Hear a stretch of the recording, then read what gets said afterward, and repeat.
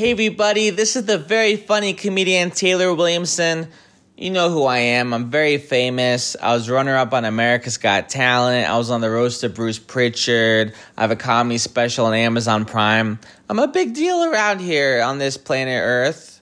For those of you new to Earth, I just wanted to let you know that promotional considerations were paid for by the following. Boxofgimmicks.com. With new items each week, the official store of what happened when, something to wrestle with in 83 weeks. Log on and get your gimmicks for the wrestling fan in your life, or get something for yourself. You work hard, you deserve it. Get yourself a gimmick. And by patreon.com/WHW Monday. Don't forget the slash, otherwise you're just on their main page. Don't be a weirdo. Want to be a low-key big hog or a glass-bottom boat rider? What am I reading? How about a member of the Hot Tag Express or the Slapdick Nation? Who wrote this stuff? Join Conrad Thompson and Tony Schiavone with bonus podcasts, behind-the-scenes videos, live weekly chats, and new content each week. Oh, cool. I'm going to do that.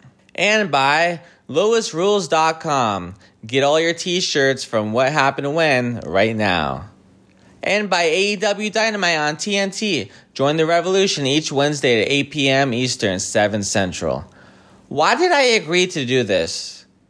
Am I getting paid? I better get paid. Tony, you know what? Forget Tony. Conrad, you're the millionaire. You live in a mansion. Give me some money. Tony, make sure Conrad gives me some money. And also, stop fighting with Dean Malenko. He's a good guy.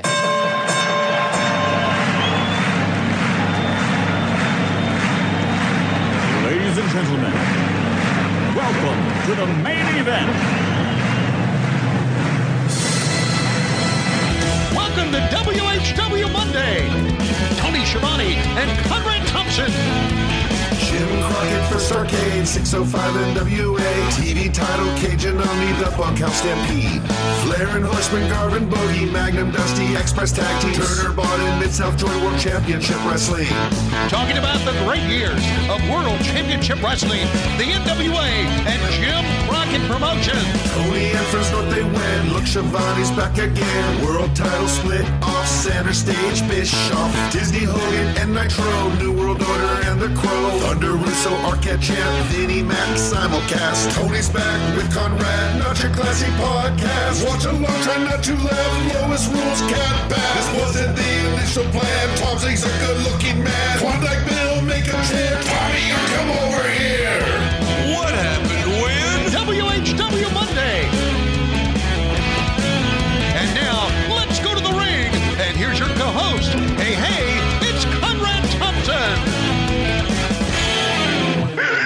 Hey, it's Conrad Thompson, and you're listening to What Happened When? With the voice of your childhood, Tony Schiavone.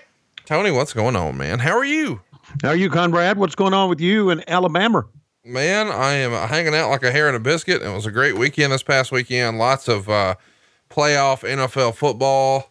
And then, we saw the championship game on Monday night. College football is coming to an end. Do you miss college football when it's gone? I know Georgia Bulldog athletics is a big part of your life. Do you miss it when it's gone? No, not at all. Okay, cool. I'll tell you why. And I was thinking about this the other night when I was went to Auburn for a basketball game. You know how I feel about Auburn. Sure. And the fans are just, and of course it's students mostly, but the fans are just so bad. And I'm not blaming Auburn fans. I'm blaming any college fan that goes to college. They're just terrible. They're vulgar. They don't have good sportsmanship, and they always make that announcement. Make sure you display good sportsmanship in tonight's game. And most of the students say, okay, well, fuck that. And it's grated on me over the years. So I'm kind of glad when it's all over. And I could take a break, and by the time the new season will start around Labor Day, I'll be ready for it again. But and I don't want to seem be a holier than thou guy, but the piss poor sportsmanship that we have in this country, just grates on me. It really does. Yeah. Well, I can't wait for us to shit on some people on today's show, with good sportsmanship. Sold Out 2000.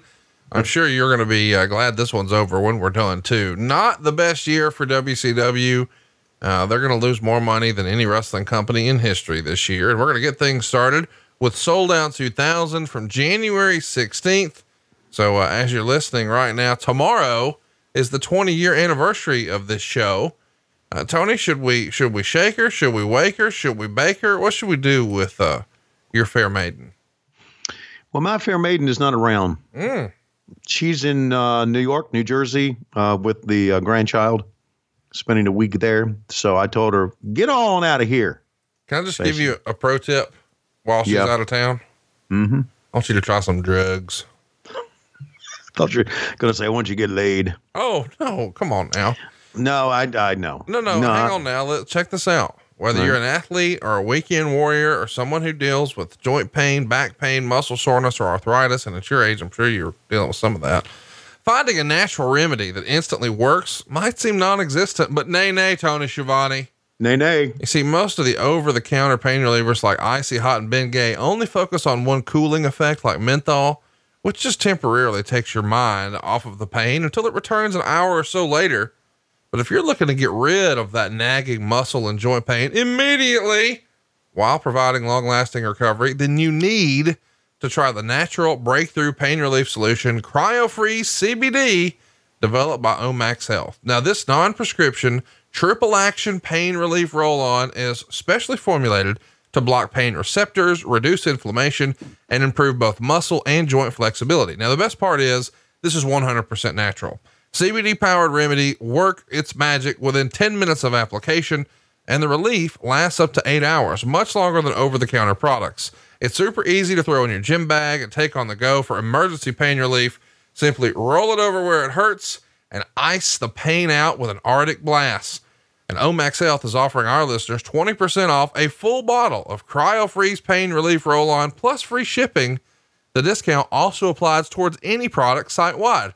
Just go to omaxhealth.com today and enter our promo code WHW to take advantage of this incredible savings. That's omaxhealth.com. And the promo code is WHW. You'll get 20% off on the Cryo-Freeze and site-wide. And by the way, I feel like I should mention, I know we have a lot of fun here with the finger pointing and the trash talk, but CBD has really, really helped my family. I got mom using it. I got dad using it. I got the wife using it. It has turned every doubter into a believer, and it's all thanks to Omax Cryo-Freeze. I can't recommend it enough. You're absolutely going to love it. Don't let muscle soreness continue to be an excuse for living an active lifestyle. Go to omaxhealth.com and feel relief faster. And I think by the time Lois gets back, you might be feeling a little better if you go to omaxhealth.com and use that promo code WHW. I will do that because, as you know, the older you get, well, you don't know, but your parents know, and Lois knows, the older you get, the more help you need. So I will. Yeah. And here's the deal. It's not just for older folks. You know, if you've got a wonky knee or an achy foot or whatever's ailing you, I'm telling you, this Cryo-Freeze stuff is legit. Can't recommend it enough. Check it out. Get a great discount and free shipping. omaxhealth.com. The promo code is WHW. And the show is Sold Out 2000. Fire it up on your WWE network. I guess since she's not here and you're about to get your motherfucking roll on, then we should go ahead and do a little countdown. Do you want to do it in her absence? I'll do it in her absence. I can't wait. You ready? Yeah. Huh? You ready? That's it. Ready? Here we go. 3, 2, 1, play. Well, this logo signifies the downturn of WCW, doesn't it? It does. Ah, man, but look at the crowd. Still into us. In Cincinnati, Ohio. Ohio. And the signs are out. The people are jam-packed. The people are excited. But you know what? Tony Schiavone, Mike Tenay, and Bobby the Brain Heenan, if I recall, are going to take quite a while at the beginning of this show to try to explain why we had a lot of no-shows in this show and why we had to rebook the show. This is your classic clusterfuck of a beginning of a pay-per-view. Woof. Now, hi, everybody.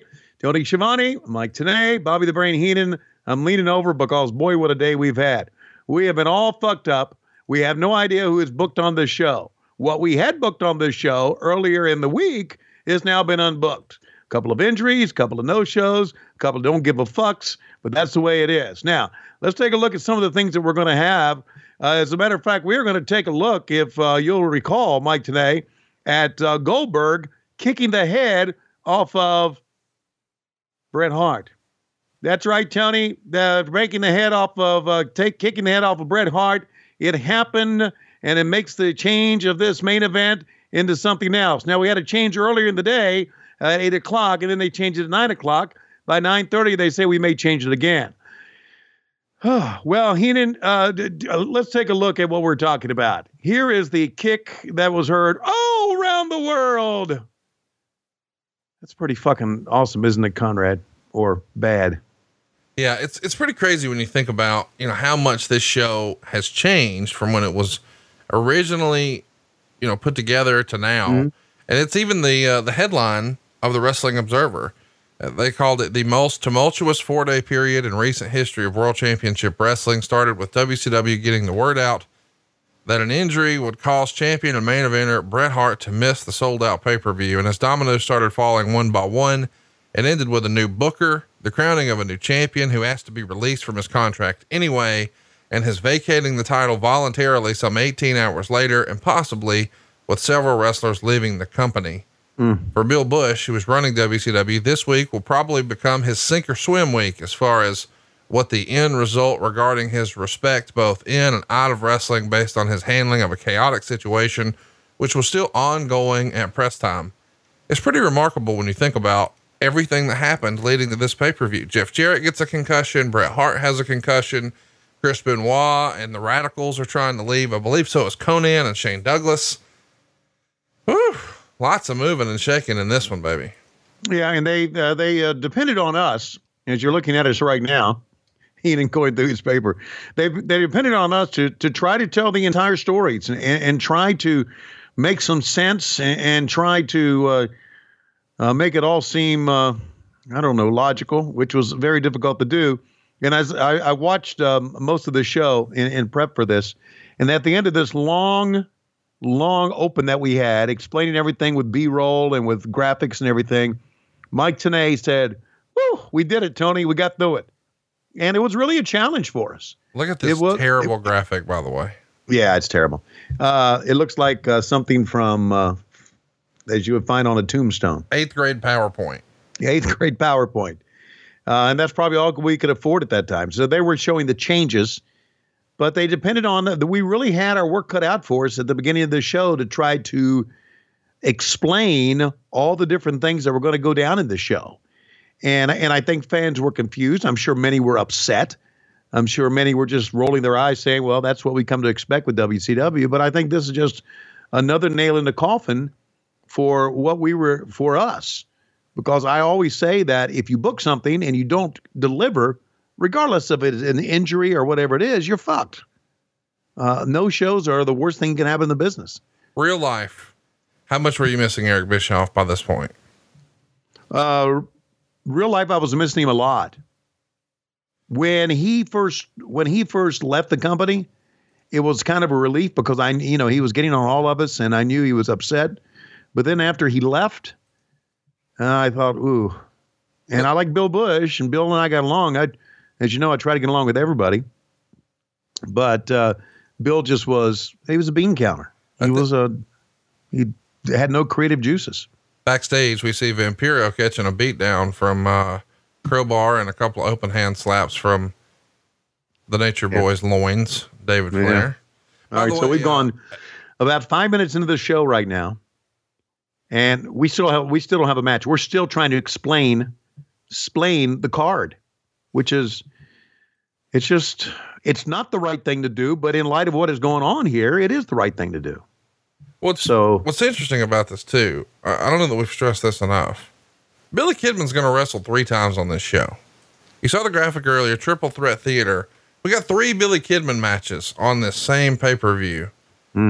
As a reminder, the reason I brought up Eric Bischoff, he's been gone for 4 months and 1 week. He went home on September 10th, 1999. Of course, we're here January 16th, 2000. Almost immediately, they would slide Vince Russo into that spot in October. And you see how long that lasted. Here we've already got everybody's upset and wanting to make some changes. And yes, there's going to be a cruiserweight match between Medusa and Oklahoma. This is real life. Well, that's entertainment, right? Well, we're going to find out. Let me say this. The Oklahoma character was obviously a knock on Jim Ross, because I don't think that, I may be wrong. I don't think JR, you know him from the podcast. I don't think he got along that well with Vince Russo. He did not. And so I think that was just Vince Russo's way of trying to get back. So now we're finally getting some sort of match 6 minutes into this. Here's the thing. Russo, right after he leaves, he thought everybody was sort of jockeying for position and, out to get him but whatever. Right. Since then, I think, he's a different guy, and I don't think that's necessarily the case. And I think that him and JR are just fine. But yeah, they are just fine. But obviously this idea was less than awesome and was hurtful, not just to JR, but to Jim's wife. And I think that's probably the part that, he struggles with is he's like, it's wrestling. They're just, fucking assholes, whatever. Right. But when there's family involved asking questions, man, that puts you in a bad spot. Yeah, it did. But, as the company guy, I was going to go ahead and do whatever they wanted to do. And we'll talk more about it. The bad part about the whole Oklahoma thing was they kind of made fun of the Bell's palsy. The good thing about the whole Oklahoma thing was that Ed Ferrara was so talented and so funny. And that's what made it entertaining. Okay, here we go. First match for Kidman. Yeah. Against Dean Malenko, our old buddy. A catch-as-catch-can match. It's only going to go a couple minutes here. We should mention, by the way, that Jim Cornette's major issue with Russo really came to a head because of this Oklahoma character. Oh, really? That Russo felt like, he could do that, just annoyed the shit out of Cornette. And he would say, I'm going to slap the shit out of him or something like that, cause he mocked a friend of mine. And that's the reason there were threats of slaps and spits and everything in between, if memory serves. Okay. By the way, this match is described as 2 minutes and 36 seconds of a total screw up.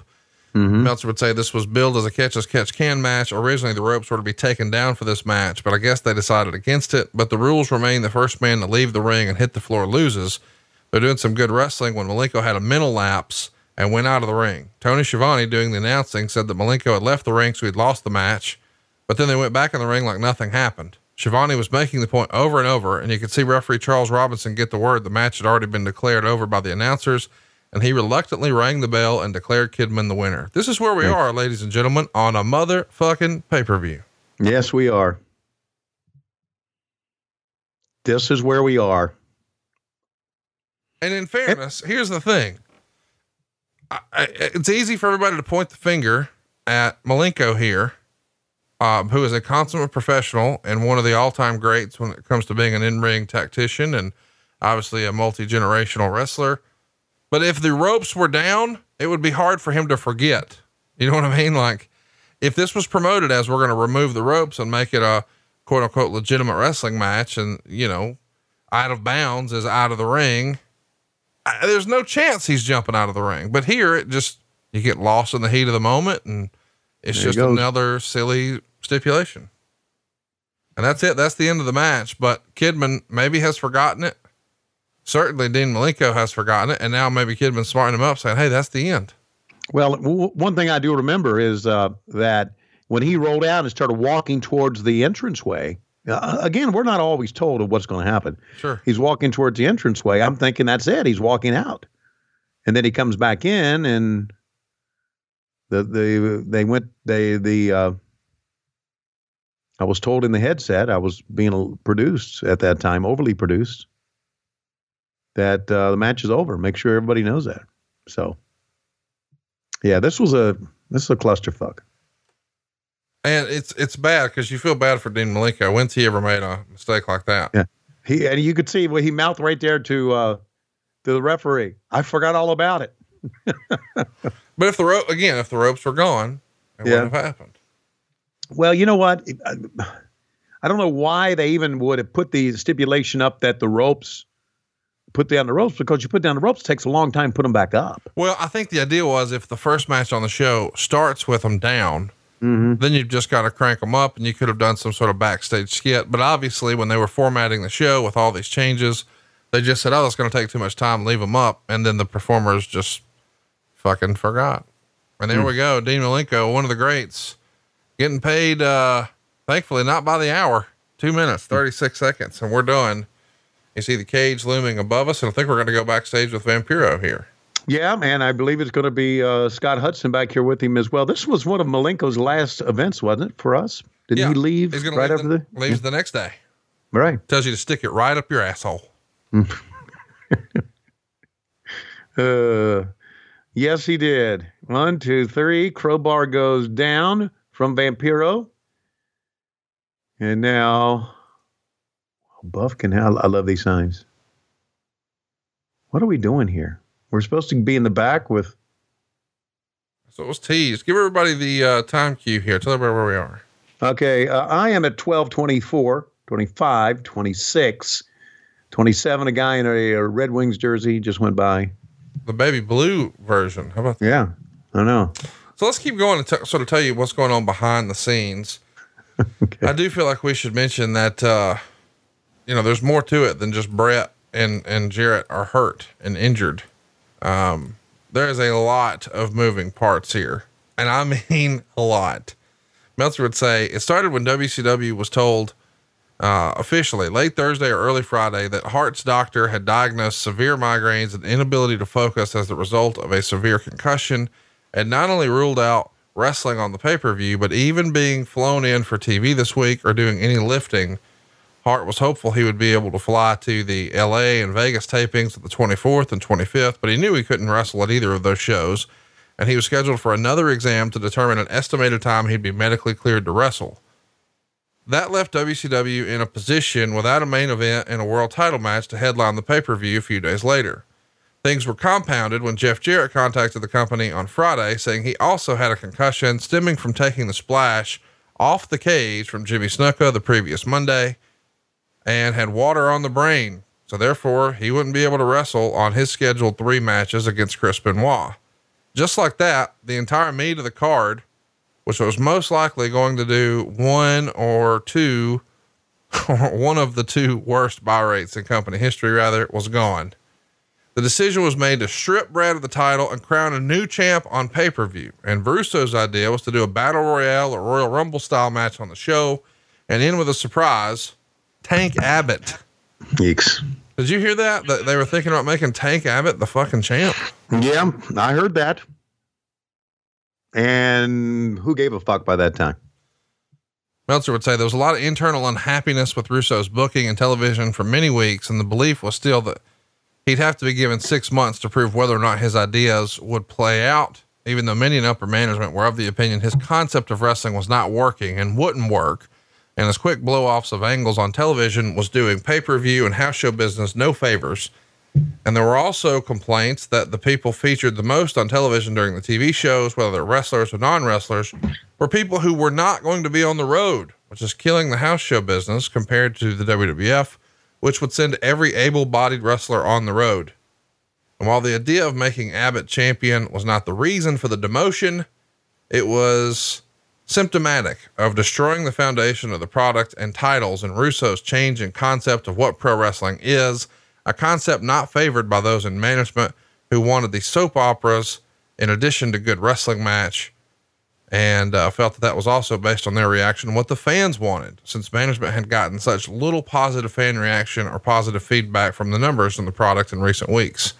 The second guessing of the decision by Bill Bush to hire him had gone back many weeks, not only due to what most wrestlers in the company felt was Kevin Sullivan trying to get the booking position by constantly pointing out why things weren't working, which in fact, for the most part, they weren't. So an interesting concept here that there is a contingent behind the scenes that says, well, we didn't give Russo enough time. Kevin Sullivan was just out for his job. What say you? Here's what I say about the whole mess. And as you're reading all this to me and explaining all this to me, it brings back a lot of bad memories, rightfully so, I think. But here's what I think about the whole mess. And here's why I think it worked with the WWE and it didn't work with us. Because there was nobody really in charge. Vince McMahon was in charge of his company. He was the owner. Buck stopped here type thing. But there was nobody really in charge of WCW. You could say Bill Bush, well, but Bill Bush wasn't really in charge. And that's the type of thing that lends to, I don't know,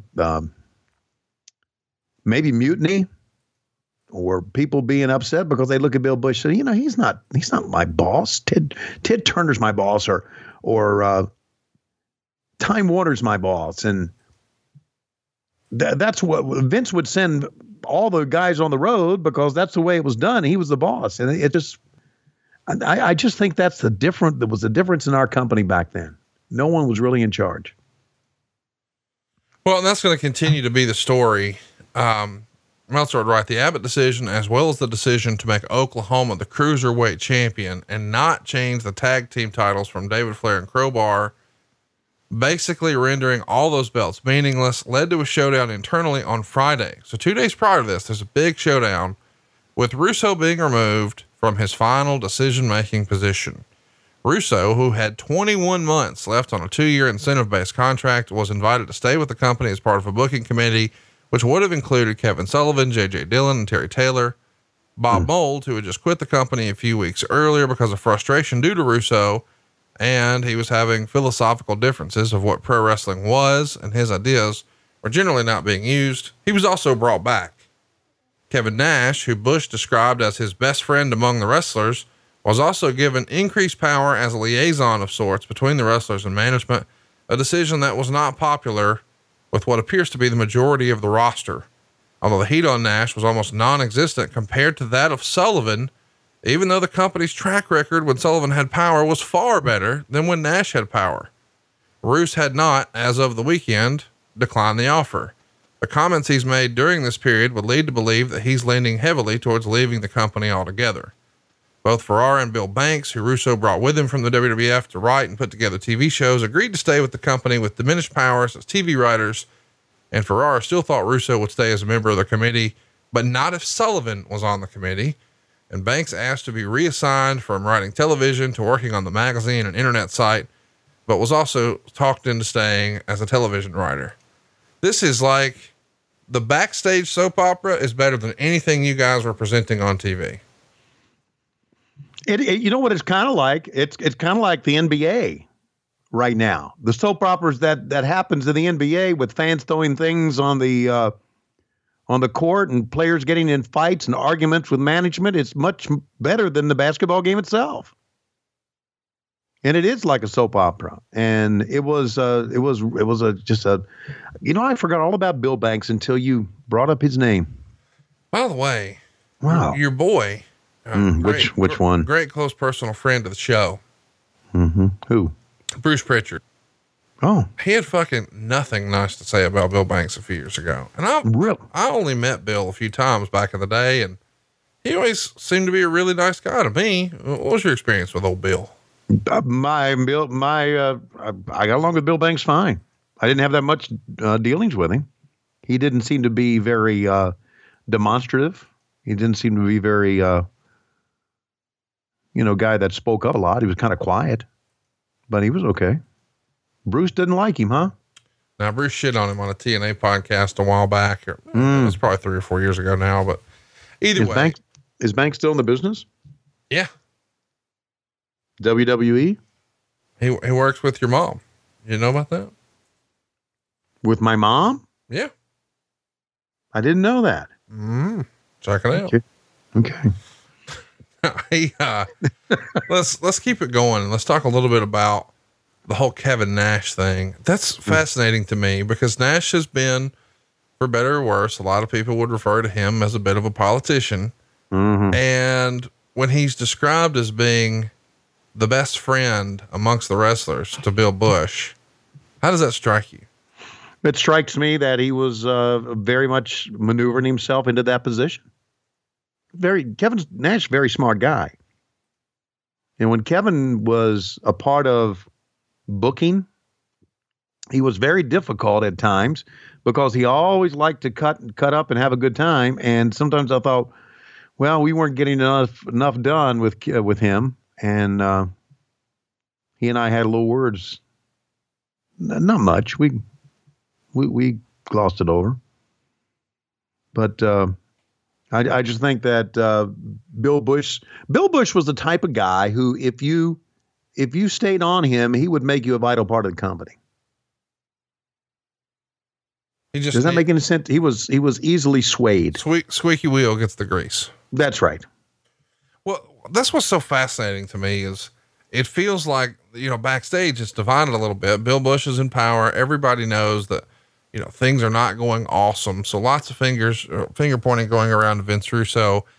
I do think that there wasn't enough time to know long-term how any of this would have played out, but certainly what we had seen so far was not very good. But anytime there's a booking change, it feels very abrupt to go, give a guy October, November, December, and now you're out of here. I mean, that's not a lot of time to get anything done. But either way, it's split a little bit. Should it be Russo? Should it be Sullivan? And then once Russo's out of the way, now it's, should it be Nash or should it be Sullivan? And that splits the guys again. And again, I go back to what you said. There was no one boss. Since everybody's sort of jockeying for position, you get these sort of false narratives. And the idea that Kevin Sullivan was going to be bad for the boys is crazy because Kevin Nash was very, very vital to the things in WCW that worked really well. Specifically, as Eric Bischoff says all the time, quote unquote, booking heat with the NWO, that had Kevin Sullivan's fingerprints all over it, did it not? Oh yeah. Yeah. Kevin Sullivan booked some of the biggest runs we've ever had. No one can deny that. And Kevin Nash booked the finger poke of doom. That's right. I'm taking sides here, but I understand where you're coming from. There was a part during, I'm not so sure when this happened, but there was a time that I went to Bill Bush. I was tired of Shivaniing it. Okay. Right. I went to Bill Bush and I said, Bill, we are rudderless. We are going every which way. And I'm really big into organization and continuity. I really am. And it's something that I work on with AEW a lot too, that what happened on Dynamite, let's make sure we talk about it on Dark. And what are we promoting for next week? And we were just all over the place. There were a lot of little things that went through the cracks. So I went to Bill Bush. I said, Bill, anything I can do to help organize what goes from booking committee to production and what booking committee wants, or Kevin Nash wants, or I can't even remember. It could have been, I don't know who. This was after Russo. I said, I would like to help out. He said, I appreciate you saying that. So we had a TV meeting and he said, Tony, come up here. I want you to sit up here in the front with everybody up here. And I want you to make sure everything's done right. And I'm thinking, oh fuck, here we go. Tony Schiavone is seen as a meddler and a politician, but I just offered my help in organizing because things were just chaotic. And I'm not talking about being a politician. I'm not talking about was chaotic as booking. I'm talking about, for instance, the ropes being down or not being down. That probably was forgotten. It was just probably forgotten. Now they probably said, now let's not do it because it would take too long, but it was probably forgotten. And, well, sure messed up my day by talking about this shit of a show again. Well, sorry about that. Let's keep it going though. Let's keep it going. Next on the agenda was how to change the card. Numerous plans were thrown around. By Friday night, this is real. Randy Savage, whose contract expired on January 14th, was asked to replace Brett in the main event at the house show in Charleston, West Virginia against Sid Vicious. The plan on Friday afternoon seemed to be to put the title on Ric Flair at the pay-per-view, where Arn Anderson would hit Vicious with an object and give Flair the win in heel fashion, and then bring Hulk Hogan and Savage back to Nitro on the 17th, with Savage as a surprise on the pay-per-view. However, at a meeting with Hulk Hogan, who the original plan seems to be leaning towards before all this, where he'd return for a big singles match with a heel Flair on February 14th in the unopposed Nitro from the Nassau Coliseum, both sides were too far apart on money. Hogan apparently expecting a similar deal to the one Eric Bischoff had cut him, which at one point his marketability did prove to justify. It in no way does today. Savage management were also too far apart on money.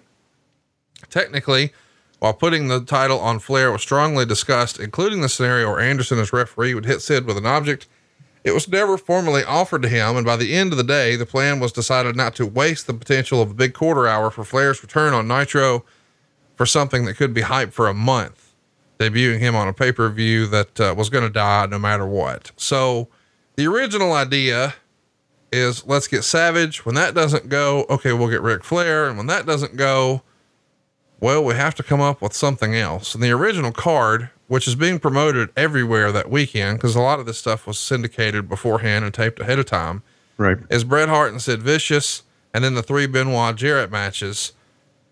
And at this point, there's been no announcement made for the show, only that Terry Funk would announce a surprise challenger before the match. And the booking idea at this point went along the lines of Funk would then lose to Kevin Nash, who would take over as commissioner immediately. Then he would announce the top contender as Scott Hall, but it would turn out that Scott Hall was drinking in Orlando. And then Nash would say the number 2 contender gets the shot and declare himself the number 2 contender. And then he would beat Vicious and become the commissioner and the champion. Nash smartly turned that down, feeling with his increased formal power, the last thing he needed to do without the rest of the wrestlers totally resenting him and morale going into the toilet was to become both television commissioner and world champion the very day it was announced he was in power.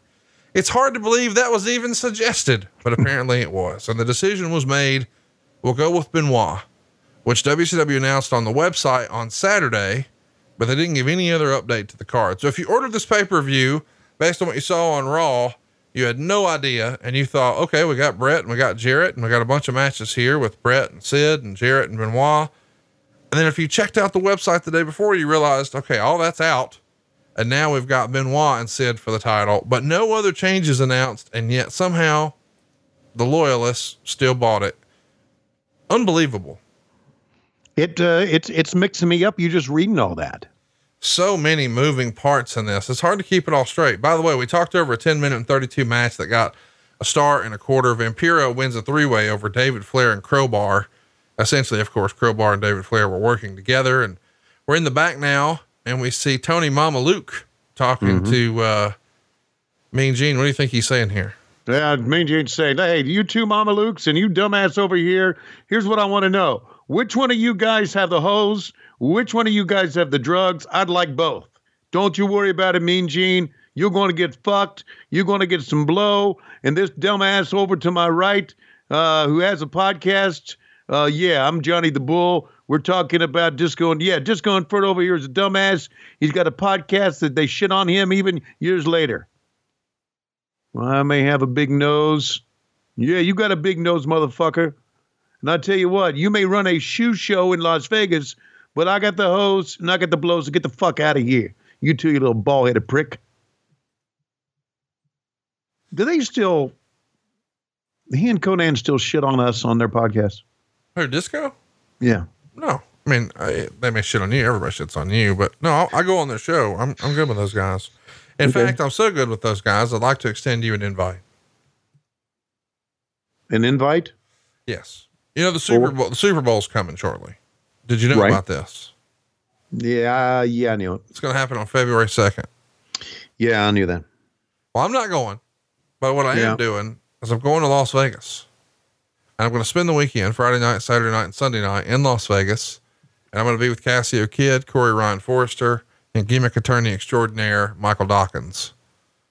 I'd like to extend the invite to you as well. Well, that sounds pretty fucking interesting. Hypothetically, one of your Dynamite co-hosts may be joining us. Uh-huh. Well, I know who that would be.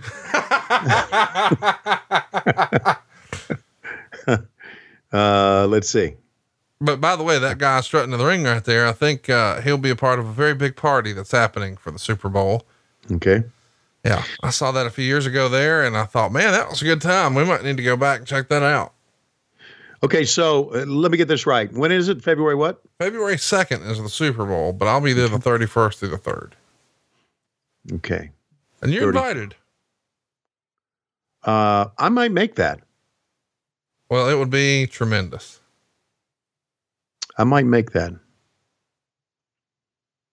Because, when we come back, where we're going to be on the 5th. Huntsville, Alabama. Absolutely. I might make that. So it'll be you and me and Cassio, Corey, gimmick attorney Dawkins. So 2 professional comedians. I use that term very loosely.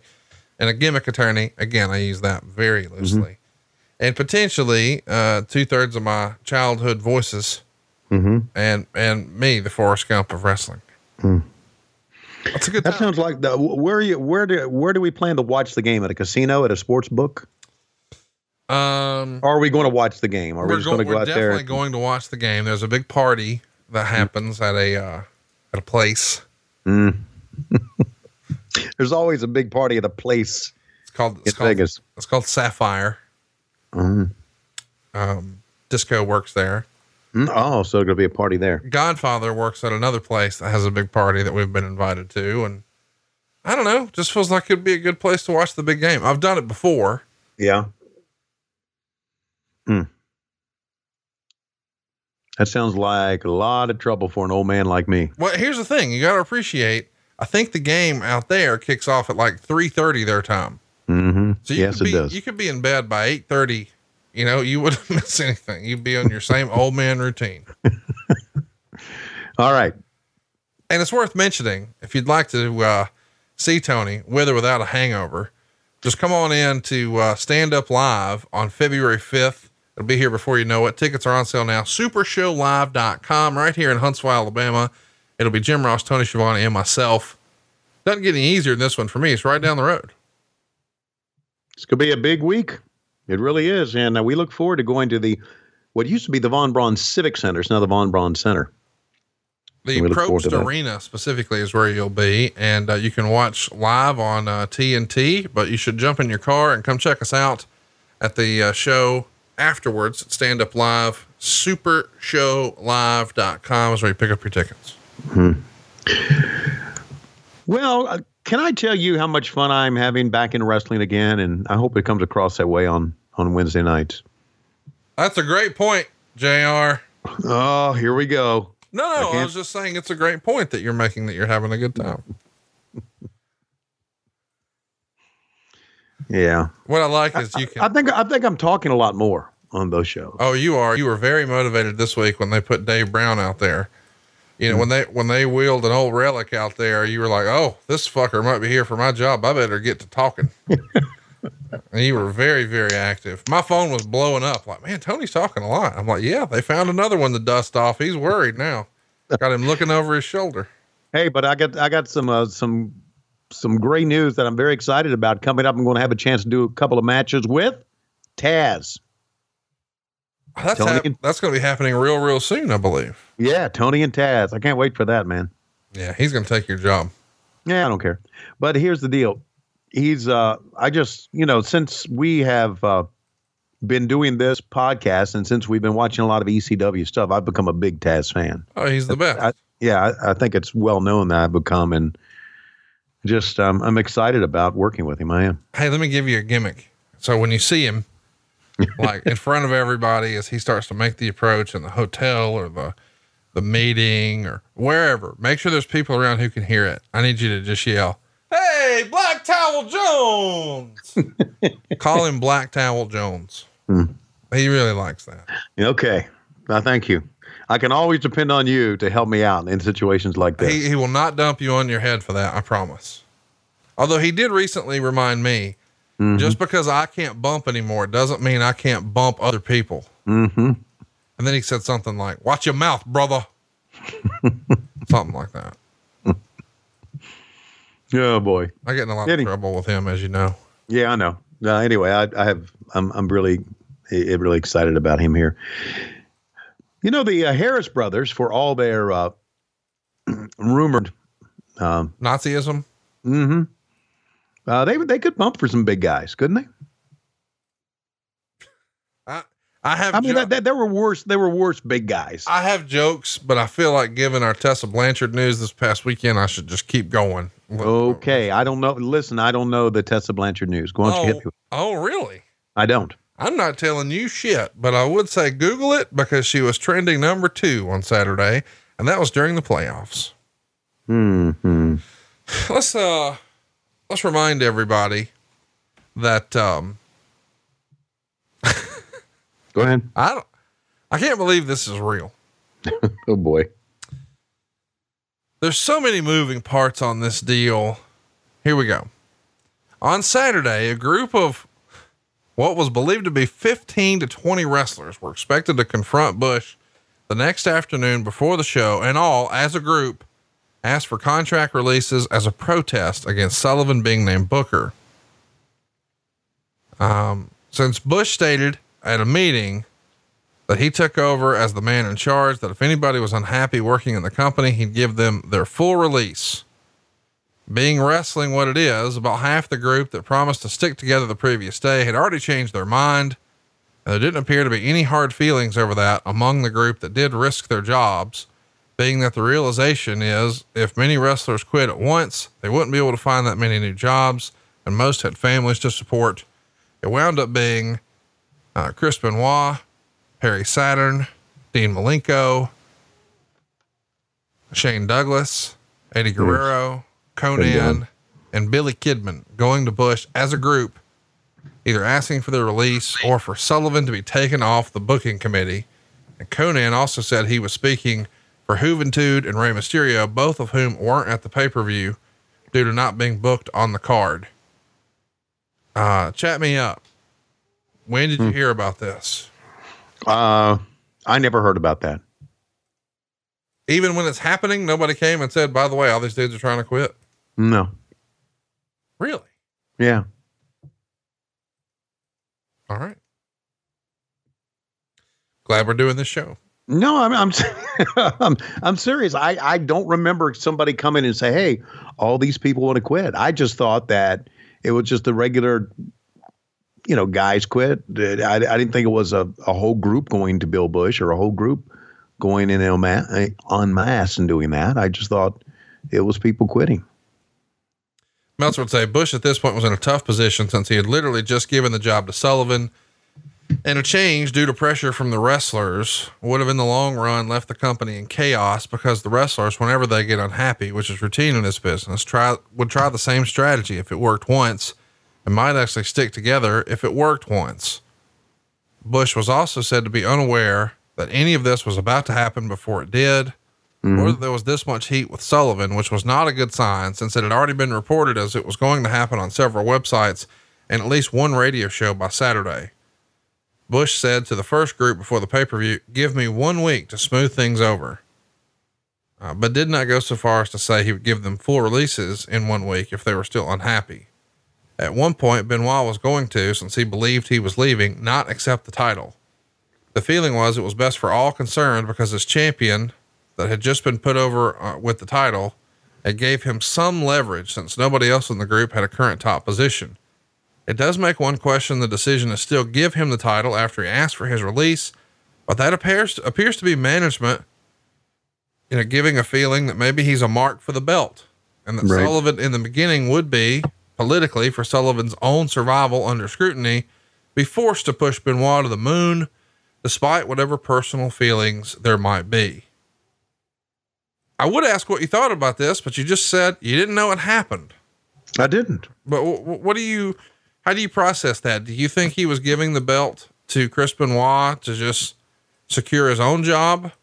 Was he doing it to curry some favor with the boys who maybe were negative? Is this his way of proving, hey, you don't have anything to worry about? Yeah. Or did he think that this was best for business? No, I think he was doing that to show the boys there's nothing to worry about. That's what it's and that's what it feels to me. Whether that really was the case or not, I don't know, but that's what it feels. You know, we had, listen, it's hard to explain, but there was so much shit going on. You two things. You had to worry about your own job, and I had to worry about, announcing and putting together other TV shows and editing, working with the producers, editing other TV shows, that I didn't have the time nor the energy to get involved in who is upset with who. I didn't, because it would just bring me down. And I tried to stay away from all that shit. There were people, who talked to people and got the dirt and read the dirt sheets and internet and whatever. I stayed away from all that because it just upset me. And I didn't need to see that or hear that, so I stayed away from it. So when we had a lot of people walk out, I just wrote it off to, well, people leave and come and go and come all the time. I did not hear of a mass walkout. But there apparently was one, right? I mean, there was one. Meltzer would write, Benoit, being the most valuable member of the group, if he agreed to stay, would severely weaken the group as a whole. There was no indication from anywhere in WCW that they were going to remove Sullivan as booker, and there were wrestlers in the group that Bush told afterwards very nicely that he'd be sorry to see them leave. There also appeared to be several attempts to weaken the solidarity of the group throughout the day, being that this is pro wrestling and groups sticking together has never been a strong trait in this business, with very few true friends and a general me first attitude. Mm-hmm. Benoit was told he was aligning himself with the wrong people and that they had big plans for him. Nash told Perry Saturn a similar story, not to align himself with preliminary guys, and told him that he deserved a big push and he'd work to get him a spot in the NWO. Kidman was promised a major singles push out of the cruiserweight level and into the United States title picture, which eventually broke him from the group. In a similar divide and conquer action, Conan was the recipient of one of the scare tactics, being told by Dylan after the pay-per-view that he was being sent home by management for the time being. The other wrestlers, while some admired the guts of the guys for sticking together, were not unified totally with the general feeling that they were risking high-paying guaranteed money contracts that they wouldn't be able to get anywhere else, with only one company paying even comparable money and no guarantee that all would be able to get positions with that company, that the group wasn't being business smart to risk their jobs largely for what some outsiders perceived as nothing more than loyalty to Chris Benoit. I feel like that's something that isn't talked about a lot, but behind the scenes, everyone knew that Chris Benoit, for lack of a better word, had stolen Kevin Sullivan's wife, right? Right. So if you're aligning yourself with the guy who stole the boss's wife, doesn't that maybe line up to be not the smartest decision? Well, one would think, but this is pro wrestling. It's so weird to me, like in a very conventional sense. If you work at a place and your best friend starts beating out the boss's wife, I might start distancing myself from him at work if I felt like I was in the line of fire. But if they started promoting that guy who just beat out the boss's wife, well, I'm going to I'm going to get me a cup of coffee and just figure out what's next, but I ain't going nowhere because bad behavior is rewarded in this company.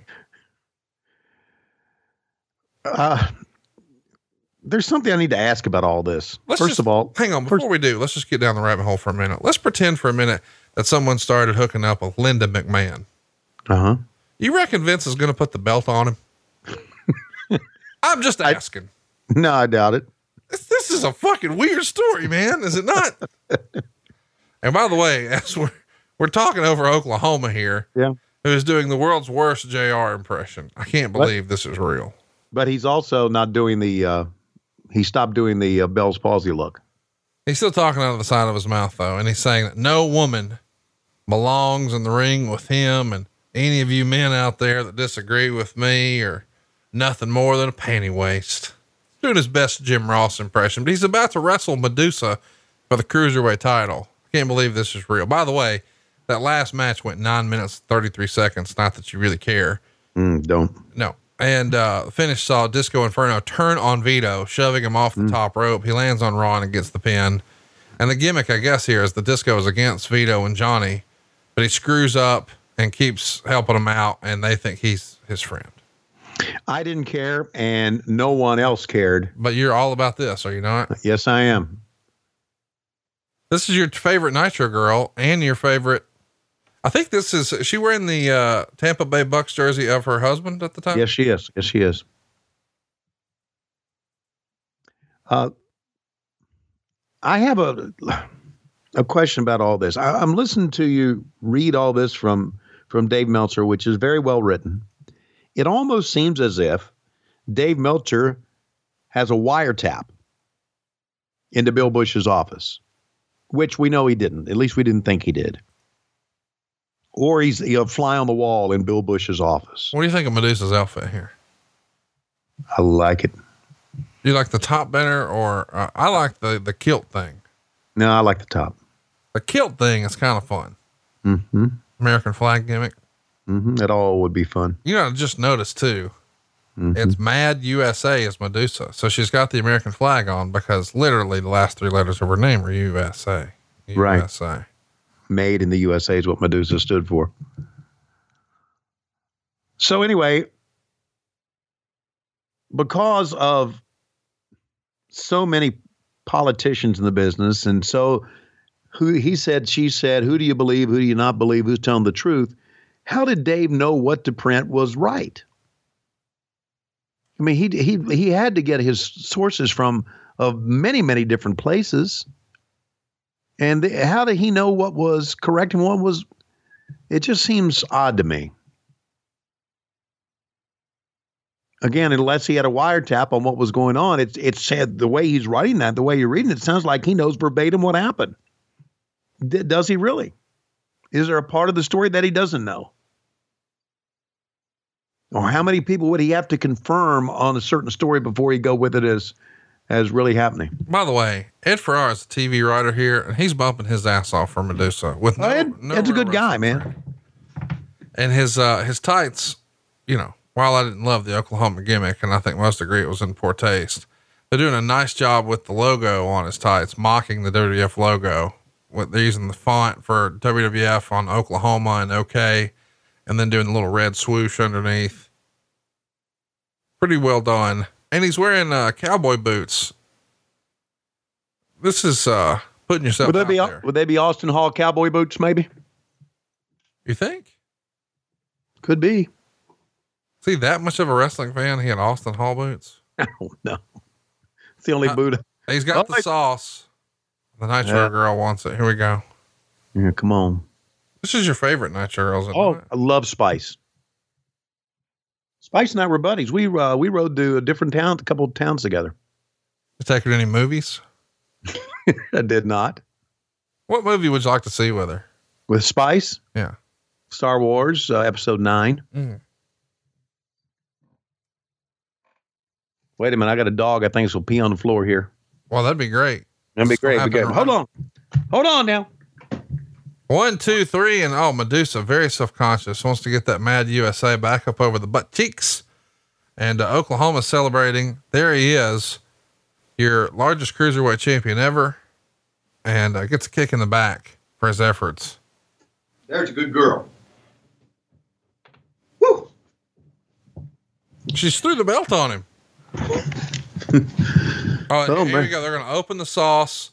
They should have peeled the fucking paper off ahead of time. Yeah. See that again. Vince McMahon would have made sure that was done. Yes, he would have. Here comes the sauce. Time to sauce it, baby. Uh-huh. Oh, down the old singlet. Oh, she's going to make sure she gets it on the McRib. Oh God. We should mention, by the way, that you can get JR sauce delivered now. JR'sBBQ.com. He's got the ketchup, the mustard. Of course, he's got the hot sauce, the regular sauce. He's got the jerky, everything you need in your JR products. JR'sBBQ.com. The main event mustard is the best. Chipotle ketchup's over like we're over too. Yes, it is. There's Brian Knobs actually wearing a belt. How about that? It's the Hardcore Championship. What do you think Mean Gene's saying here? Brian Knobs, the Hardcore Championship. Is it true that you showed your asshole online and someone actually came up with it and showed it on YouTube? You have a big asshole. You want to know, Mean Gene? I do have a big asshole, but I'm not an asshole. There are a lot of assholes back here. And a lot of people are going to Meltzer talking about this and talking about that, but I'm not one of them because I'm a good guy. Everybody likes me. I may look like a hardcore champion. I may have been a nasty boy, but fuck that. I'm a good guy. And yes, I got a big asshole, a big asshole. And I showed it. And you know what? There could have been a midget up in my asshole eating a donut. Who knows? Oh, love to see that midget up your asshole. By the way, I don't know if you saw, but great friend of the show. I think he listens still. Kid Chris called him years ago and filmed it. Somebody got him his number. They called him on the show and started talking like he knew him. And of course, Brian wasn't sure, like, is this an old promoter or, so Brian plays along for a little bit. And then he says, so, hey, I saw a picture of your asshole. That's what Brian Knobs knows. Okay. Something maybe is amiss. Right. And then he says something like, why is your asshole so big? And the line of my life, Brian Knobs immediately says, well, that's what happens when you win the belts. God damn, that's so great. Shout out to Kid Chris. Look him up on Twitter. He's a good follow. Shout out to Brian Knobs too. Oh, absolutely. Yeah. So let's get back to our shenanigans. We should mention the Oklahoma mess went 2 minutes, 56 seconds, got a dud rating. The match we're about to see is a four-way, I believe, with Brian Knobs, Dave Finley, Norman Smiley, and Ming. They're going to go 6 minutes and 11 seconds, and it's a hardcore match. So, you know what? We should probably just watch this one and have some fun with it. And then we'll talk about all the political bullshit later. Cause this you usually have fun with when you see guys that, you know, getting hit with inanimate objects. Yeah. And you know, we're watching, what happened, from Nitro, and odds are, knowing how we are, they didn't even tell the catering people about this. They probably just went back there and shot it. That's pretty funny. Yeah. Look at, they never knew what to do with Ming, did they? No. Never knew what to do with him. Fans seem to be having a good time. I guess they're still expecting Bret Hart to come out. I don't know if we even announced that to the crowd. We should mention, coming up next week here on the show, we're doing something really special. The 1992 Royal Rumble. If you haven't already, set your calendars. January 22nd, arguably the biggest and best Royal Rumble ever. On the 29th, we're hitting you with the 06 Royal Rumble. And then on February 5th, the main event from 1988, Hogan and Andre on NBC, record viewership for that one. But next week, man, people are looking forward to this. The 1992 Royal Rumble, January 22nd. I'm looking forward to it as well. That's the Ric Flair winning the Royal Rumble, right? Yes, sir. Can't wait, man. Brian Knobs. This looks like Casio Kid coming into our hotel room in Vegas. Oh God. Hey, can I get Corey Ryan Forrester to pay for my airline ticket? Well, we're both diamond, so we're to that level now. Yeah. Hey, seriously, you're getting flown every week. Don't you have a lot of miles built up by this point? Yeah, I've been using them though. Well, then use them to come to Vegas. What the fuck? I'll come. All right. I gotta get somebody to do the basketball game for me, but I think I can. I think I can get somebody. I'm gonna get some Mellow Yellow Zero out there. We're gonna make a party. See what. Which reminds me, I was in Alabama this past weekend. What? I was in Alabama. You didn't say shit to me. Yeah, I was in Auburn, Alabama. Oh, I ain't going there. Yeah, no one is.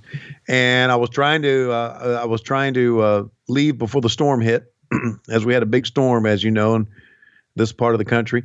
And I go to a convenience store in Alabama, rural Alabama, right off the interstate.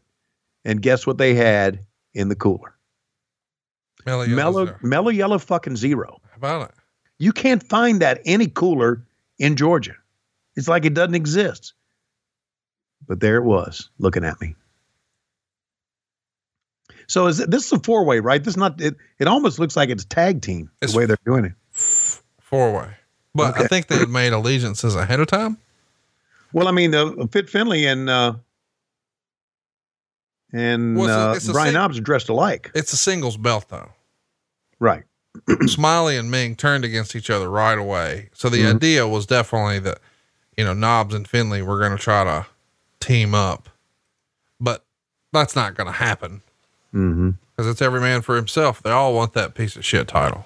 Who was your favorite WCW hardcore champion? It was Norman Smiley because the way he would scream. So you love it when Private Party, when they're getting chopped back and forth and we hear the high pitched squeals, right? I guess. Okay. Never mind. I thought you watched the show. Probably slept through that part.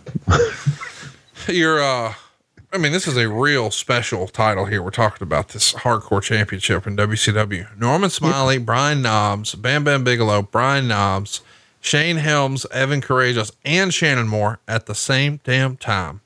Brian Knobbs, Terry Funk, Shane Douglas, Terry Funk, Eric Bischoff, Big Vito, and Johnny the Bull at the same damn time. Big Vito, Lance Storm, Carl Ouellette, Norman Smiley, Reno, Crowbar, Terry Funk, Ming. Can you believe Terry Funk held this fucking thing 3 times?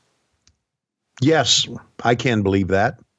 But in reality, now I didn't know what was going on in ECW, and ECW was certainly at its end by this time in 2000 or near the end.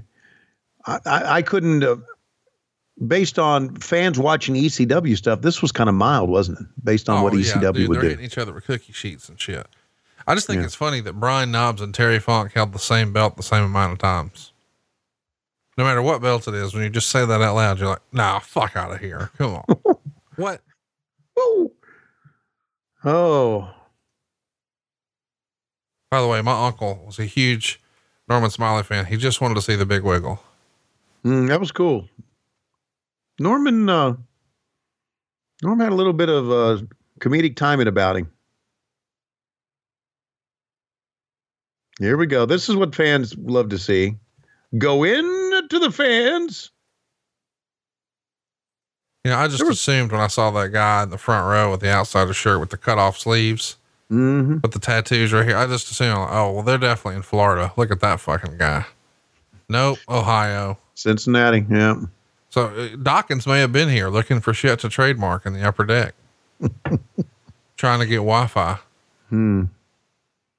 How's he doing for us anyway? Is he doing good work for us? I don't know. Their accounting department left me alone, so I guess it's going good. Yeah. That's always, if you're not getting billed, he ain't doing shit, Well, there for a minute, we did so much so fast that when the invoice came and it was like the equivalent of a goddamn fully loaded 4Runner, I was like, what have we done? We got to slow down. So I made a few calls and rounded up the wagons and said, hey guys, whoa. They're moving into a brand new office in Toledo. Why? Jesus Christ. Seriously, it's going to be like, I'm sure his office has a plaque for me and Cody out front now. Well, I'm sure it does. Hell, it's got a bar downstairs. What sucks though, is that, when Cody got him scared into fucking trademarking everything they ever did ever in Stamford, they should have sent that business to Dawkins too, because he earned it. God damn it. I don't know if you saw, but they went on like a trademark spree a couple months ago where it was like, here's every show we ever did. Renew them. Oh God. So coming soon to the WWE network. It Ain't Seinfeld 2020 and Big Ass Extreme Bash 2021. Jesus Christ. What a fucking business. Head to the dick. There's that Big Wiggle we needed. I need that dance. Look at the dance is over. Oh, that's what's crazy about wrestling. I don't know if you saw, but they're hitting each other with every weapon possible and the crowd, no reaction. No. He does a little dance in place and man, hands go up all around the arena. It just goes to show you that you got to listen to the audience. I don't know shit about wrestling, but if you just watch the crowd, you can see what they're reacting to and what they're not. And that little dance, man, that shit was over. And thankfully this match is over. Brian Knobbs is victorious. Well, they didn't go all over the place like they should have. Well, they're probably worried they would run into a new booker. But they just showed footage of them in Nitro going back in catering. And you think that, to keep up that, they would go backstage and do something. They did nothing.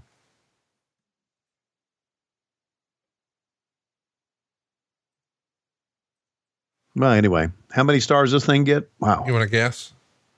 2. 1.75 stars. You're real close. That's real close. Yeah. Well, there you go. The hardcore champion, Brian Knobbs. There was a time, I don't know if I ever brought this up on this podcast or not. There was a time where they were hitting each other with trash can lids. Yep. And hitting each other with aluminum cookie pans or whatever. And it was apparent that it was just making a big sound. And it was apparent it wasn't hurting anybody. And the reason it wasn't hurting anybody is they weren't selling it that much. So I made the comment that these trash can lids and cookie sheets are making a big noise, but they're not really hurting these guys that much. And Dave Meltzer apparently said, because somebody told me, I think Scott Hudson told me, because Scott read everything Dave did, told me that Meltzer said, why would Shivani even say something like that? Well, the reason I said something like that was it was apparent. I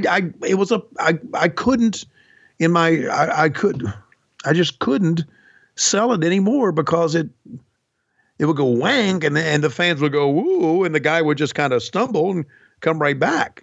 If it was really hurting him, he'd fall down. So I'm got that off my chest.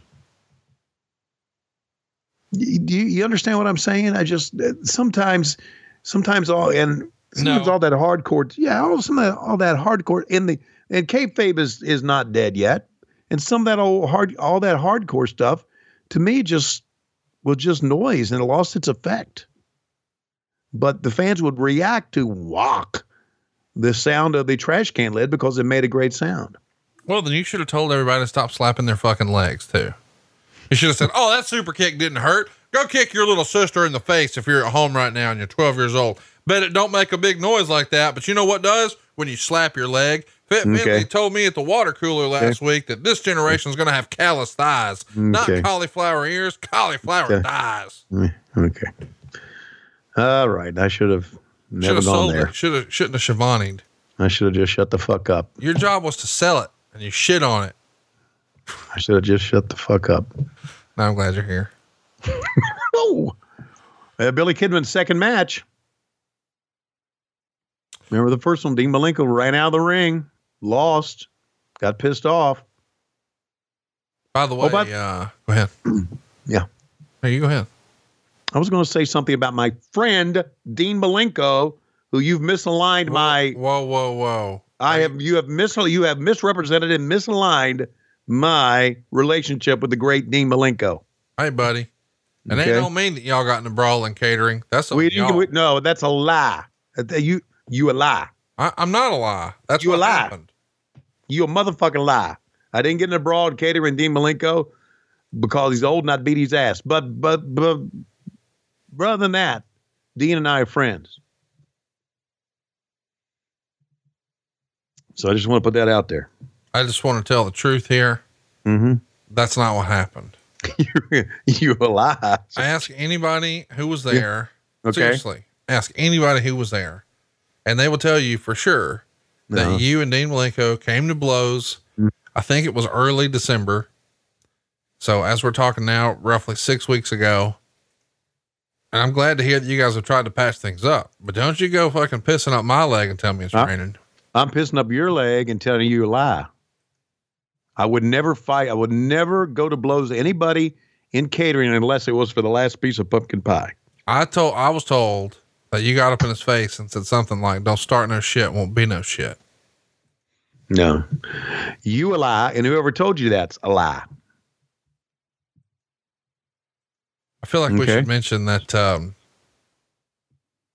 two guys who thought they were a part of this big coup to jump from the WCW to the WWF were Shane Douglas and Conan.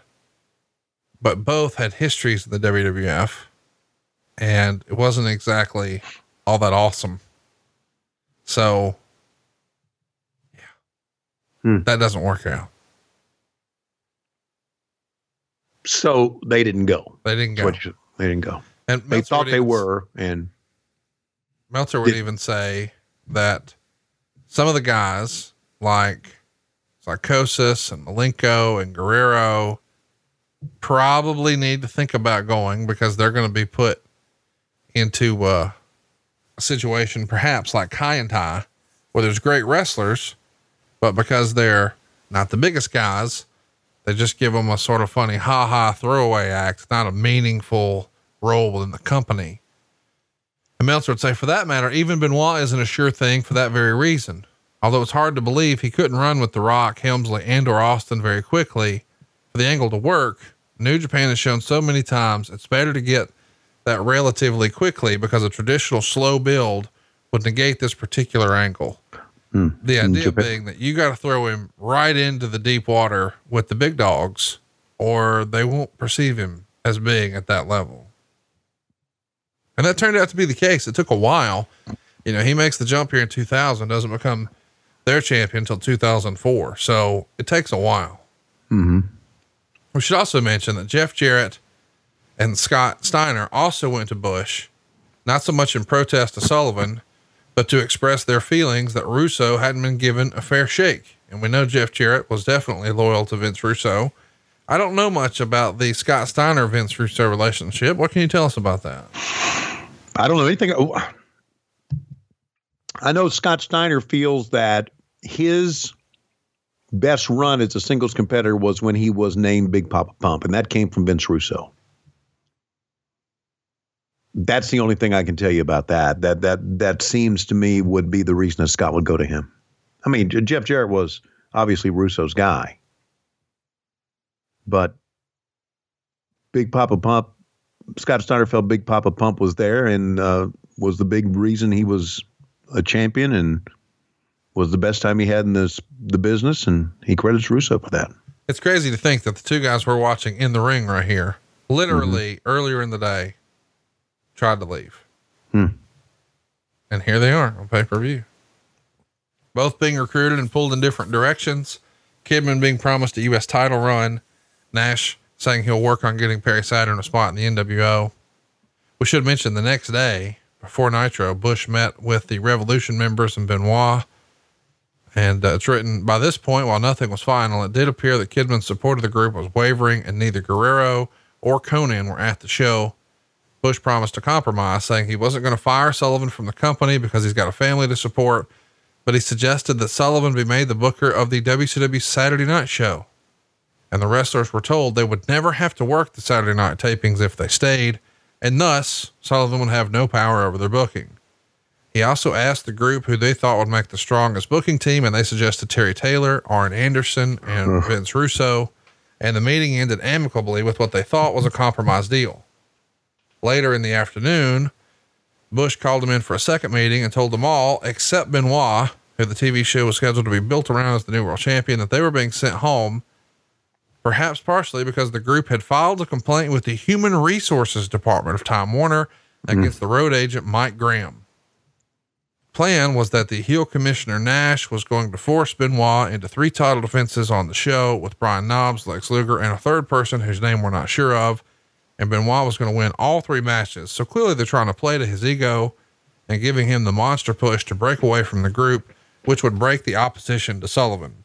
And management felt this was going to work because there didn't appear to be any major hesitation in putting the title on Benoit the previous day. Benoit instead said if they're being sent home, he was leaving and that they were together as a group. And when Bush threatened that if he left with the group, he'd be stripped of the title, he didn't hesitate in saying he was staying with the group. And at this point, if they all wanted their full release for the company because they needed to get rid of Sullivan.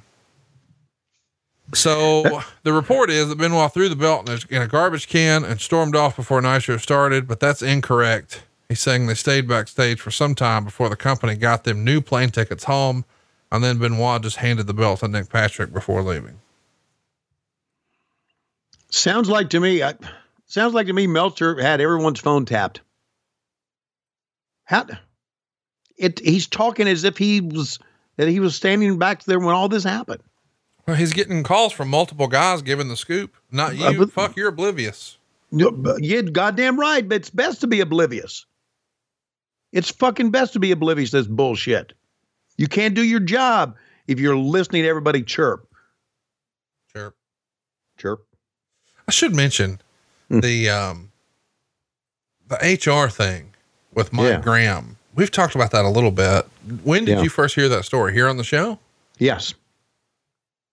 Did. As you may remember, allegedly Mike Graham goes to Benoit and says something like, man, I'll tell you this, if the roles were reversed and I was Kevin, and I'm paraphrasing, but supposedly he said something like, if I was Kevin Sullivan and you stole my wife, I wouldn't put the belt on you. I'd put your fucking head on a stick. Mm-hmm. And then of course they told HR and boom, that's all she wrote.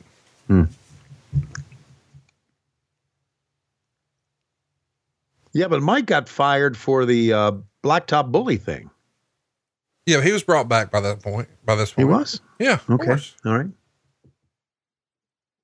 Mike was a very volatile guy. And he came from the old school shit, with his dad, and Booker's ruled everything. And it was, did you see Kidman's head hit right there? Fuck. Sold the head too. Sold the head. He did. He reached it. If you go to Vegas, I'm gonna get somebody to sell the head. Oh boy, that's good. So when are we going? Oh, wait a second. We've got to, when are you coming back from Vegas? On Monday, the 3rd. Which means we either got to do our podcast before or do it during. And the last time you got obliterated. So yeah. And then we had a lot of people leave. Didn't want to listen to me anymore after they said Shivani was too fucked up to do the podcast. Fuck. There's 52 shows a year. Speaking of fucked up, that was a fucked up spot. By the way, we should mention, we figured out something for Patreon. We're doing our big low-key Big Hog get-together weekend in April. Am I right? That's right. The last weekend in April. We sure are. Billy Kidman gets the win there. Mm-hmm. So mark your calendars if you haven't already. I guess it's April 24th, 25th, and 26th. Low-key Big Hog get-together here in Huntsville, Alabama. I can't believe you're coming back to Huntsville again. I thought I would have to travel, but I'm grateful. No, I thought we had really, I was thinking about it, and I said something to Dave about it, that we had such a good time in Huntsville last time. Why change it up? We did. We had a lot of fun in Huntsville, and Huntsville's small town, small city, so to speak. And I had a great time, a lot of things to do. And maybe if we're lucky, they're going to, Rocket City Wrestling will be running that weekend too. Oh, here's what we need to do. We need to get Game Changer Wrestling to come run here.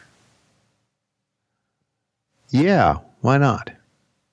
I'm just saying, can you imagine Tony Schiavone in the middle of a Mance Warner WCW reunion show, and Nick Gage comes out and staples Effie's underwear to your head, and Chris Dickinson picks you up and Schlack gives you a table shot. And Chris Dickinson's not going to do shit to me. You're a Chris Dickinson fan? No. I work for a major wrestling company. They ain't going to do shit to me. Oh, really? Yeah, really. I have it on good authority. Look at this shit. How about this? Suckers got to know. I'm going to play the audio from this. Okay, just lay out. please. You know it, man. I'm down for mine. See you later, baby. You'll be good, all right?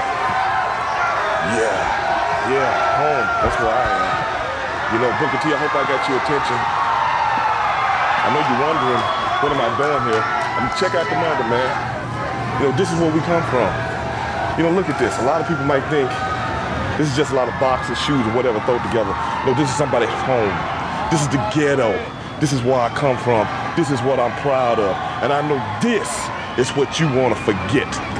But I ain't never gonna let you forget. Because this is what we are. Not too much, brother. How you been doing, man? Same old, same. Hey, what Booger? What's up, man? What Booger? What's Booger? I don't know, man. How you doing? What's up, dog? What's up, man? Stevie Ray, What's up, man? What you up to, man? man? Same old, man. How you been doing? Booker T, man. You don't I come don't know around where no yet, more. man. He just don't come around no more. Sure. But hey, you know, that's all good, man. We're gonna go to the ball later. You know what I'm saying? You the We're gonna man, do that. you the man, Steve. See that Booker T? You the man, dog. Forgot about him, huh? Them your boys, them your friends, your real friends. The friends you forgot about. But I ain't gonna never let you forget that. You know, Booker T, you remember this barbershop? Yeah, we used to have a lot of fun in here getting our haircut, getting our fades. You know how we used to do it? Well, Mr. Harris still asks us about you. You know what he wants to know? Where are you, man? Why you don't ever come around no more? Well, you know, I told him the same thing I told every other brother around here on the hood, man. You ain't got time. What I said to you Monday, that was from my heart. That was real. You remember that. You turned your back on the hood. I'm turning my back on you. You turned your back on the hood. I'm turning my back on you. An interesting vignette to prove that Booker T has forgotten his roots. Here he is with Stevie Ray. What do you think Mean Gene's saying right now? Stevie Ray, you just talked about being in the hood and Booker T turned his back, but you were wearing a Mercedes-Benz hat. Yeah, that's because I went there in a Mercedes-Benz. So what you think about that, sucker? I drive a Mercedes-Benz now because I took Bill Bush for all the money in the world that he had.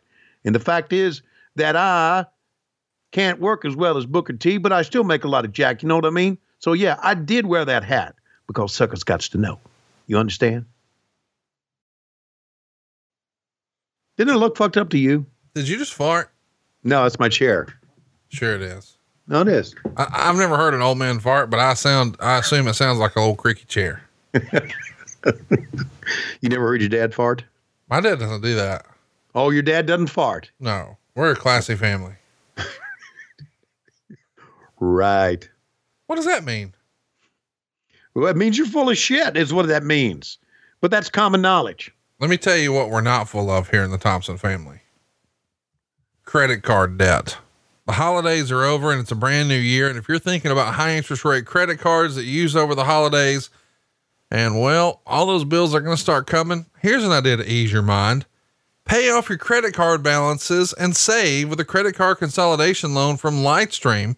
You can roll multiple credit card payments into just one payment at a lower fixed rate. And it's worth mentioning that Lightstream's credit card consolidation loans have rates as low as 5.95% APR with autopay. And that's much lower than the national average. Your interest rate nationally is over 20% APR. But Lightstream, we're going to get you a great fee. And we also believe in no fees, no application fees, no origination fees, no transaction fees, no prepayment penalty fees. Easy for me to say.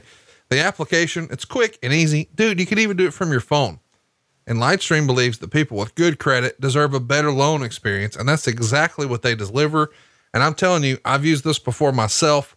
I've told this on the show many, many times. Back in 2014, I believe, I bought a car using Lightstream.com. I was approved in minutes. They overnighted me a check. I got to shop like a cash buyer. But if you've got credit card debt, they can make your experience just as easy. And now for our listeners, you can apply now and get a special additional interest rate discount. Now, the only way to get this discount is to go to lightstream.com/win, WHEN. That's lightstream.com/win. Of course, subject to credit approval. Rate includes 0.5% auto pay discount. Terms and conditions apply, and offers are subject to change without notice. Visit lightstream.com/win for more information. And if there's one thing you and I can agree on, Tony, is there's no such thing as good credit card debt. You need to get rid of that stuff. Why not do it cheap and easy, especially if you've got good credit? Lightstream.com/win.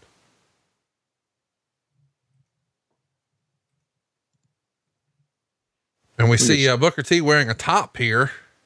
He's got a second, and Stevie Ray here with his black and silver on. I guess this is as old school as it gets, huh? To have brothers wrestling each other, taking each other toe to toe.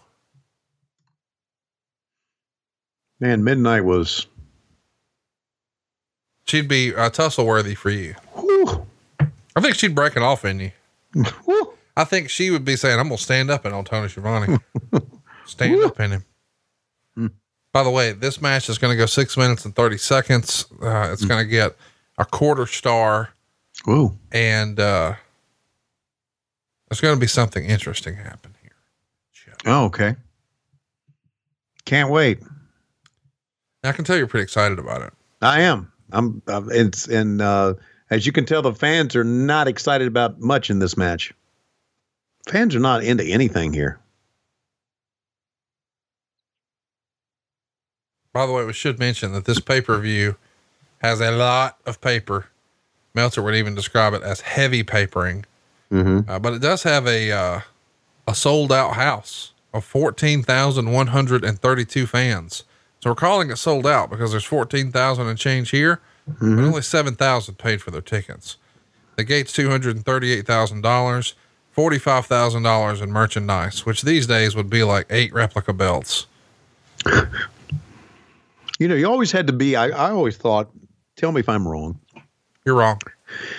I always thought that you had to be careful about papering. I mean, yeah, you wanted to paper because you wanted a big crowd, but if you had 7,000 papering, then the 7,000 people who bought their ticket, more than likely, a lot of them are going to get wind of it, and they're going to get pissed off that they paid for it and everybody else got in for free. I always thought that was kind of a fine line there. Yeah, you set a precedent that you don't have to pay for tickets, and then it's hard to come back and sell them. Sure is. And Cincinnati was always Cincinnati was a great Crockett town. Was this a no disqualification match? Or did the referee just turn his head? It's a singles match, but there is going to be a DQ. Because he just got thrown over the top rope. Oh, this isn't Bill Watts era. What the fuck? That's not illegal anymore. Okay. Well, then what are the rules? We had no rules. Oh, Jesus. We had no rules. You got to have rules, right? By the way, I told our gimmick attorney that you were in. Yeah. He said, "Is this real life? At this time tomorrow, I'll be itching to go back. For now, I need some goddamn sleep and to wash all this glitter and regret off of my clothes." What? What? He wrote that? Yeah. He's returning from a trip to, Sin City himself this weekend. And, when I said, "Hey, we should go watch the Super Bowl," he was first in line. Right. I'm telling you, we got to get in that attorney racket. Boy, it's a racket. I'm just saying, he travels around wherever he wants to go and sponsor stuff. He's got a Louis Vuitton fanny pack. Oh, I'm sure he does. Like what is that? By the way, they call it a bum bag, which really tickled Cassio. Like, yeah, you're a bum, but you can afford this $1,500 backpack. Like, no, that's in Europe. That's your bum. And they think you're supposed to wear it on the back. Never mind. But of course, Dawkins is all fired up. He can't wait to show you his Louis Vuitton fanny pack. You going to get one? No, shit, no.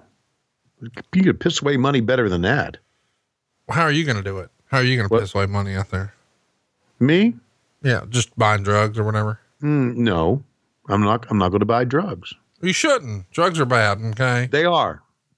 As a matter of fact, if I'm with you, I usually don't buy anything.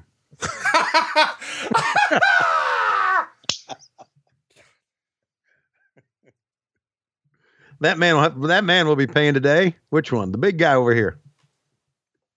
I don't know what it feels like for someone else to pay. It happens so infrequently. I know. And I feel guilty about no, you don't. Offering to pay. You brag about it here on the show. I feel good if I offer to pay, I'd feel bad about it because I know you want to. And I don't want to make you feel bad. So that's why I don't pay. And you and Dawkins, shit, we're covered for a whole week if we want to be. And that dumbass Cassio ain't gonna pay for shit. And I doubt if Corey Ryan Foster makes plenty of money, he's not gonna pay for shit either. I don't know if you're allowed to talk about this or not, but it finally came out over the weekend that Brian Cage had signed with All Elite Wrestling. Mm. You have a comment on that? No, I don't. I figure you would. Since you're in the belly of the beast. What's funny is I feel like a lot of people are really surprised by that, but then it's like, aren't you paying attention? Mm. Well, it's Hey, what'd you think of, since you don't want to talk about AEW and I get that, what'd you think about, coming out that Marty Scurll is now re-signed with Ring of Honor and is the booker of Ring of Honor? that's probably the only way they could keep him, wouldn't it? Give him the book. I'm just saying. That would be my feeling. Wouldn't that be, here's the thing. Wouldn't that be a great gig? Let's run this past you. You're going to work 40 days a year. Mm-hmm. You're going to make a lot of money. And oh, by the way, you get to decide what you do. Mm-hmm. Fucking sign me up. Yeah, that'd be good. Good for him. Calling his own shots, baby. That's it. And of course, as we know in pro wrestling, bookers have no heat.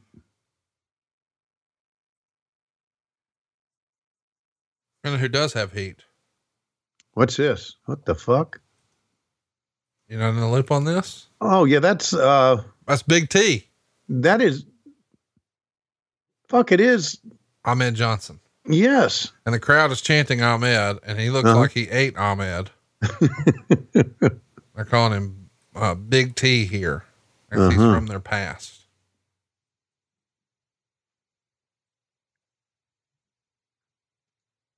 Watch out. Tony Norris, by the way. Is Tony Norris? Yeah. His real name.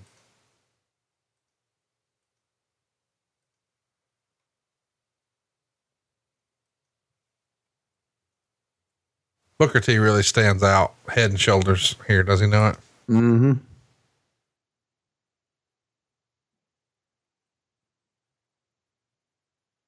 So this match only got like 1.5 stars. Did anything get any good ratings at all on this? Nope.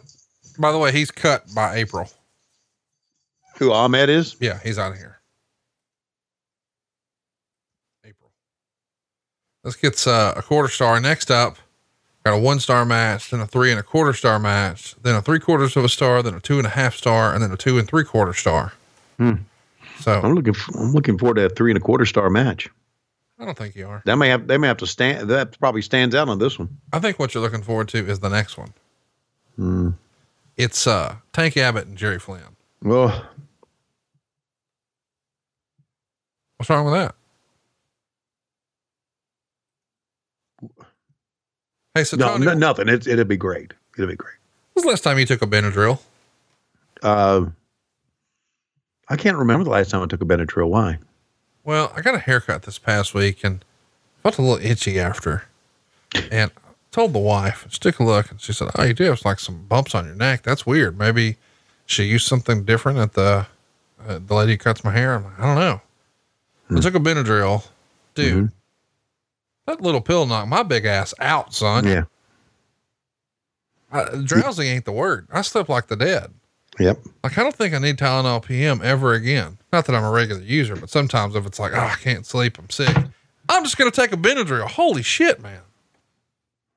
You should try giving one of those to Lois. Just see what you can get away with. Now, if you hadn't had a Benadryl before, it'll take care of you. It is it's quite. You ever tried ZQuil? No. Okay. I tried some ZQuil last weekend. Yeah. I couldn't get up. Like your penis? No, couldn't get up out of bed. Oh. So it paralyzed you. Yeah, ZQuil was like melatonin and lavender and something else. There was no drugs in it, but just, no, well, I guess melatonin's a drug, but they said, you won't feel drowsy in the morning. They were right. I didn't feel anything in the morning. It wasn't until the afternoon when I finally got out of bed. ZQuil with melatonin. Yikes. By the way, if you Google yourself right now, Tony Schiavone, yeah, the suggestions are AEW, podcast, WCW, Starbucks, wife, Dean Malenko, age, Twitter, net worth. I'm fascinated by net worth. I'm clicking it. Holy shit, dude. Is it nothing? No, this is unbelievable. Because I can dude. tell you what it's worth. No, this is It's outstanding. No, this is celebstrendingnow.com. Uh-huh. This is outstanding. Congratulations, dude. Shut the fuck up. No, I'm being sincere. Yeah, you've never been sincere on this podcast. According to Wikipedia, Forbes, IMDb, and various online resources, famous sportscaster Tony Schiavone's net worth is $19 million at the age of 61 years old. He earned the money from being a professional sportscaster. He is from Virginia. Boom. God damn. That fucking Tony Khan. That's some serious jack right there, buddy. I got to get me a check. That's some serious press as well. $16 million. I need 10% of that. I was your agent on that deal. You said 19 first. Okay. It went down 3 million. All right, 13. No, it's 19. No, Seriously, it's 9. Google yourself. It says 19. It's forced I to don't happen. I'm not Googling myself, okay? I'm not fucking Googling myself. It doesn't hurt. I don't care. I ain't Googling. You won't even feel it. I don't give a shit. I Just ain't hold Googling still. myself. Just hold still. I'll do all the work. We go to Vegas and we get drunk and eat some edibles. I still ain't Googling myself. Dude, I can't believe this is real. I just texted it to you. I don't want to see it. Congratulations, dude. Thank you. Well, you know what? If I was worth $19 million, Lois Schiavone wouldn't be fucking around. There it is. You hear my I hear, message yeah. coming through? Take a look. See what you think.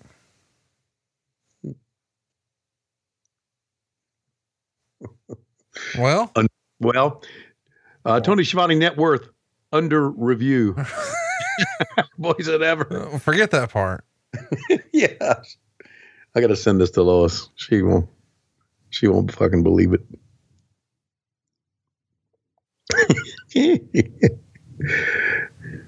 I'm trying to tag Chris Schiavone, but I can't. You probably can. Well, Can't. I guess he changed his handle.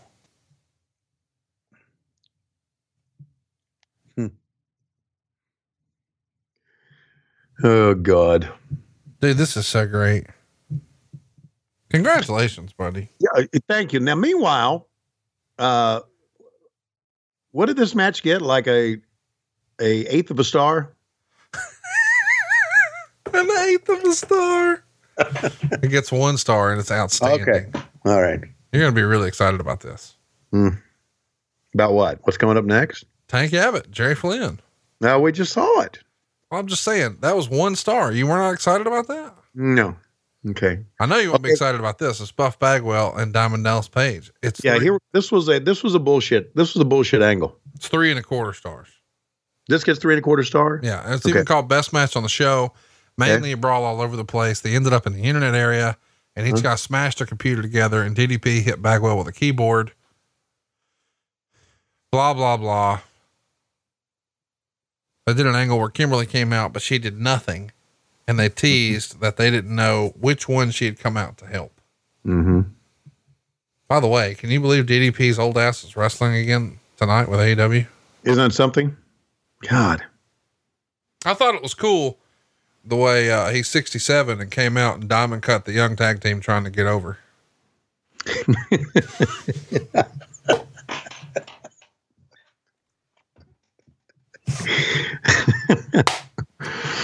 I nearly choked to death right there. Everybody's a fucking booker. No, I'm not at all. I just think it's awesome the way he's trying to help the young guys get over, you know? Yeah, bro. Seriously, I've never seen someone run through their entire LinkedIn resume the way DDP did on this. Isn't it? Last night. As you all know, bro, from following me on bang@ddp.com. Maybe you first seen me on my Instagrams. It's at Diamond Dallas Page Yoga. Maybe you've seen me on the Twitter machine. Some of you probably even got my free app in the App Store and Google Play. Did you hear JR react to it? No, what is that? He was doing all that stuff, and you could hear JR say, you could just hear him say, on the mic. And so after the show was over, DDP said, bro, I need to talk to you. And I'm thinking, oh, he's going to give me shit for JR's comment Well, it wasn't really a comment, just kind of A made sigh. noise. A sigh. Yeah, sigh, right. And he said, come on, he turned his, fuck, here we go. So I walk in the back. He said, hey, bro, how much weight have you gained? I said, I've gained 5 pounds. I said, I weigh every week. I went down to 219 on your diet. I'm up to 224. He said, bro, you need to stop right now. You will gain all your weight back. It's okay. I said, thanks, man. I really appreciate your concern. He said, listen, I'll help you out. Call me, whatever we need. And I walked out thinking, whew, I guess he didn't hear JR's comment. Well, he's going to hear about me and you talking about him, and we're both going to get lit up on our text messages. Anyway, this was a bullshit angle. This was one of those angles to where they tried to work the boys. We were in the backstage area. I think we were in Denver, if I recall. And there was a commotion in the back as the guys were getting there that day.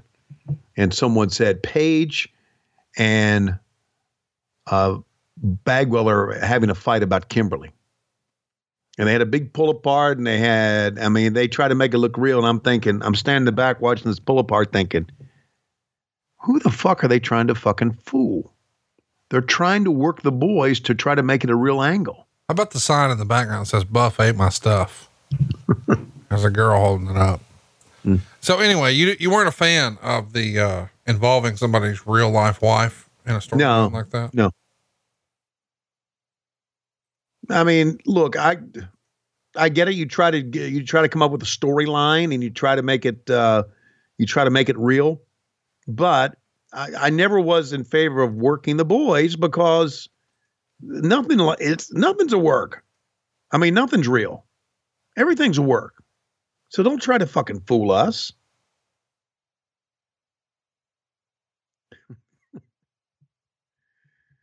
Oh, both went down at the same time and beer flying away. By the way, here's a little, we're at 137, 20, 36, 37, 38, 39, 40.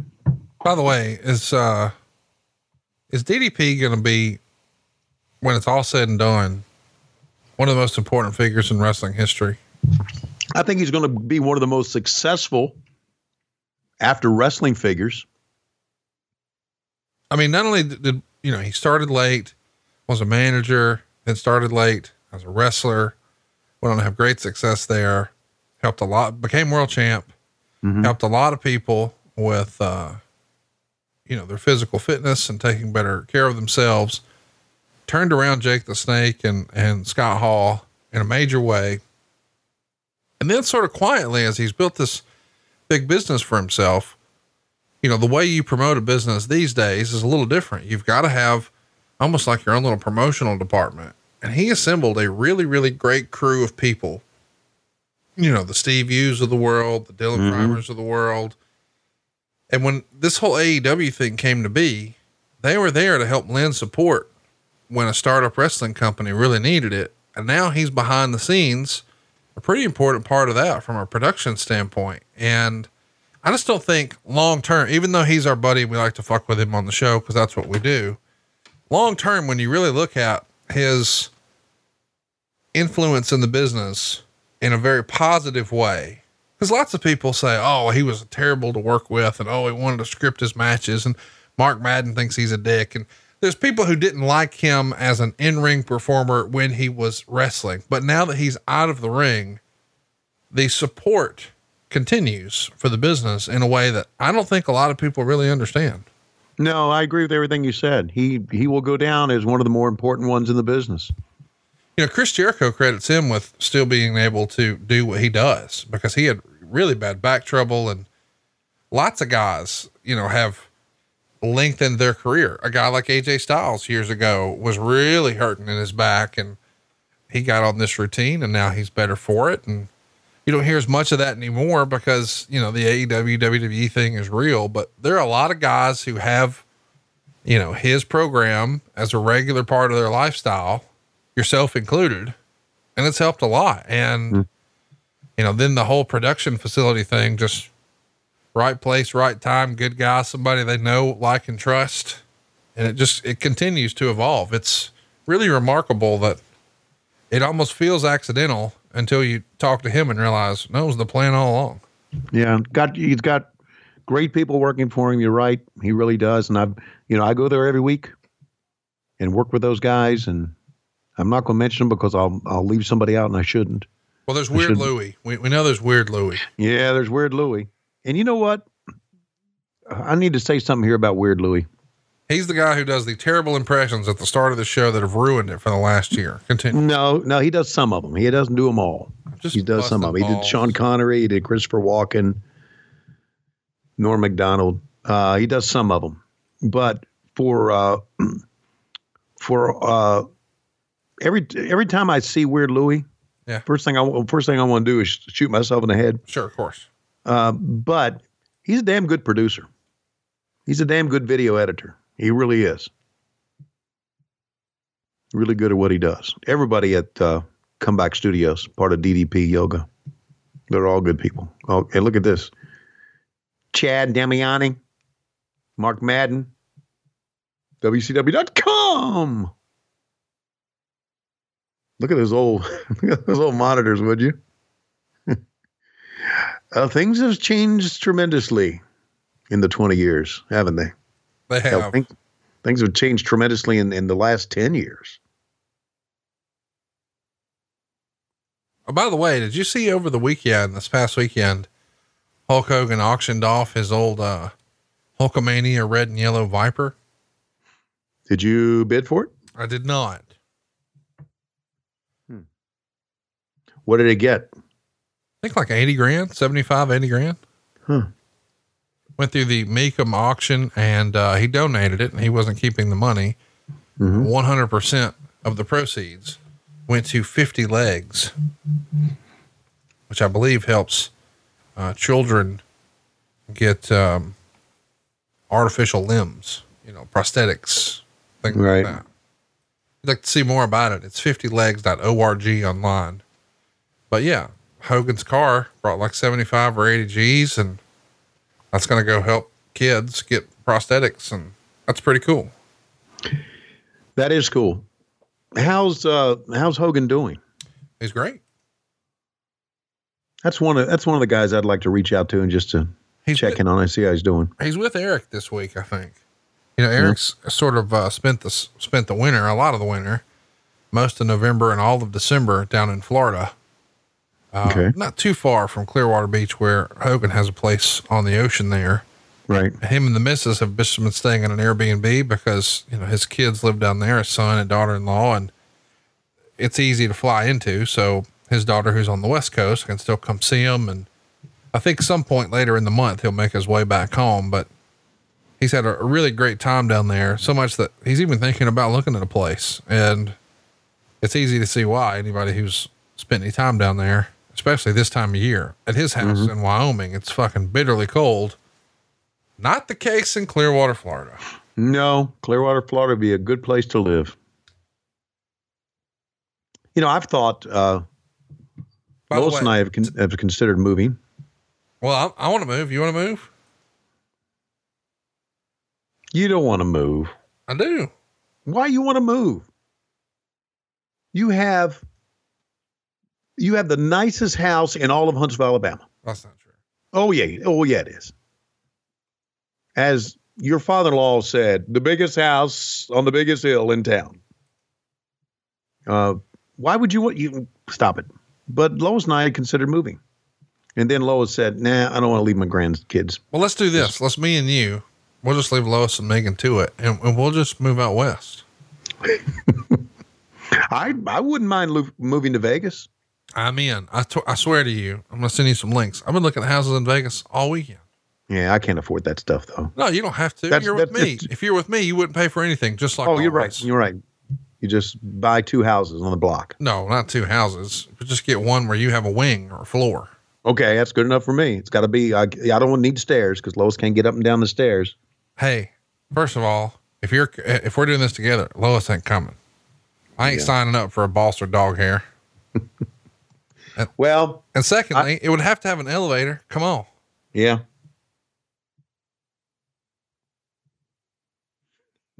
How are you going to get your party supplies from the top level to the basement? Mm-hmm. But I always thought that Vegas would be a great place to live. Well, ask your coworker, John Moxley. He knows. Mm-hmm. He lives there. Yeah.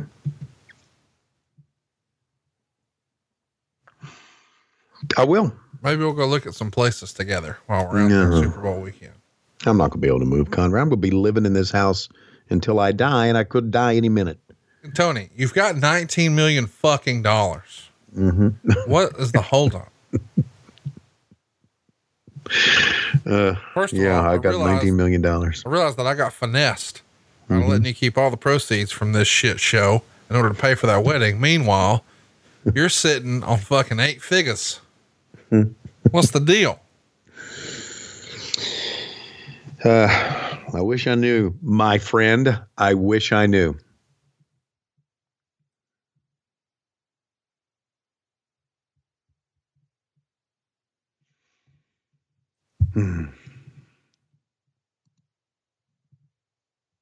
This match over yet? No.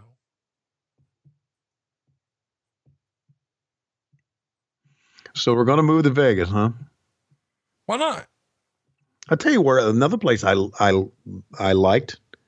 I liked Arizona a lot too. And Lois said she wouldn't mind moving to San Antonio, Texas. San Antonio? Yep. What's up with that? She's got friends there. It's a big military town. You know, she's really loves the military. And so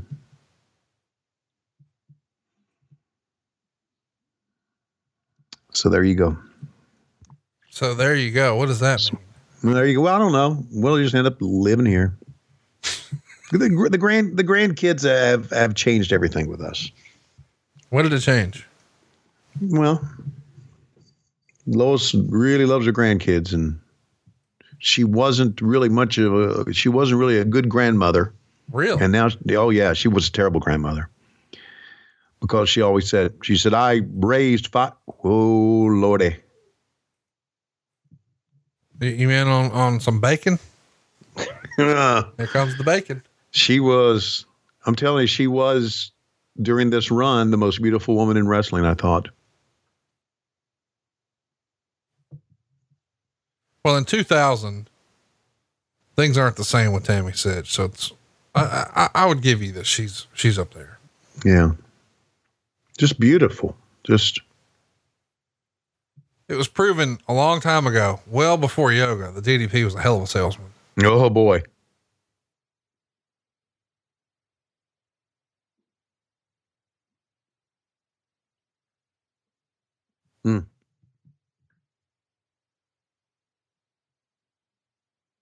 This is a very much a Vince Russo style storyline. Yes, it is. Oh, I want to mention a great close personal friend of the show. Mance Warner had a no rope barbed wire match over the weekend for an independent promotion about an hour outside of Dallas. Uh-huh. A Texas no rope barbed wire death match. Where are you at on it, Tony? Crazy.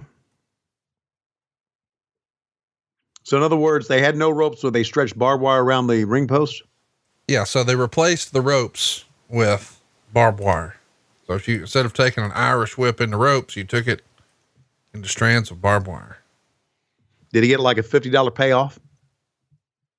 I don't know what the payday of that promotion is, but you do. The fuck?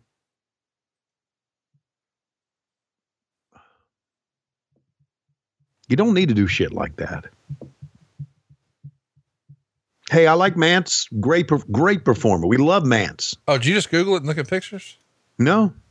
Oh, you just started yelling, what the fuck? I thought Well, I'm thinking dude,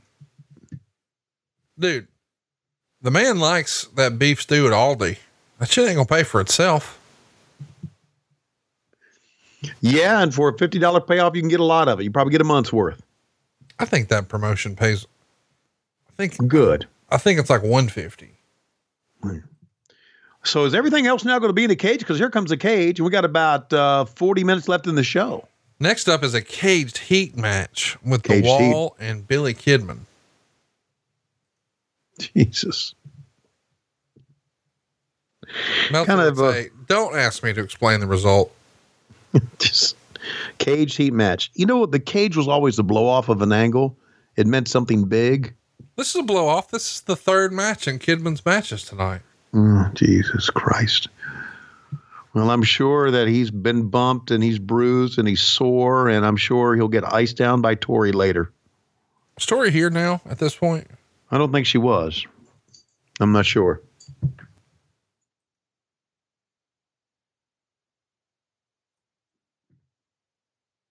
Yeah, she was around. She was still in WCW?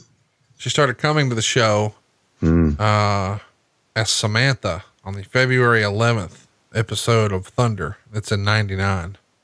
Okay. She was brought in by the NWO to seduce David Flair. David Flair. Isn't it great? David Flair was real life dating Stacey Kubler, and they bring in Tori Wilson to seduce him. Man, I wish I was a part of this family a long time ago. And he was, and on this show earlier, he was making out with Daphne. Jesus. 2 out of 3 ain't bad. No, man, I like Daphne. Daphne was. Jesus Christ. It's supposed to be a joke, Tony. Take everything so seriously. By the way, Daphne's not a fan of this show. She's not? Well, probably just me specifically. Once upon a time, we did a TNA episode with Bruce Pritchard, and I asked Bruce Pritchard about rumors. And I thought he did a fine job shutting them down. She took great offense to what he said. And I guess it's my fault because I didn't have her as a guest on the show. She clearly doesn't listen to the show and know that we don't actually have guests. So whatever. Oh, by the way, I've since put it out on social media that you have a net worth of $19 million. Here's some of the first comments. Dinner's on Skiavone. That sweet, sweet con money.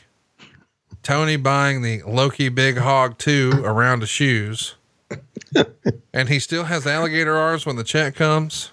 I just looked this up yesterday and even I LOL'd. He is from Virginia though. I need to start Shivaniing everything. Then the reason for him starting a podcast was a total work. Wonder how long till we see Lois on Real Housewives of Atlanta ranting and raving, drunk and spending Tony's stacks.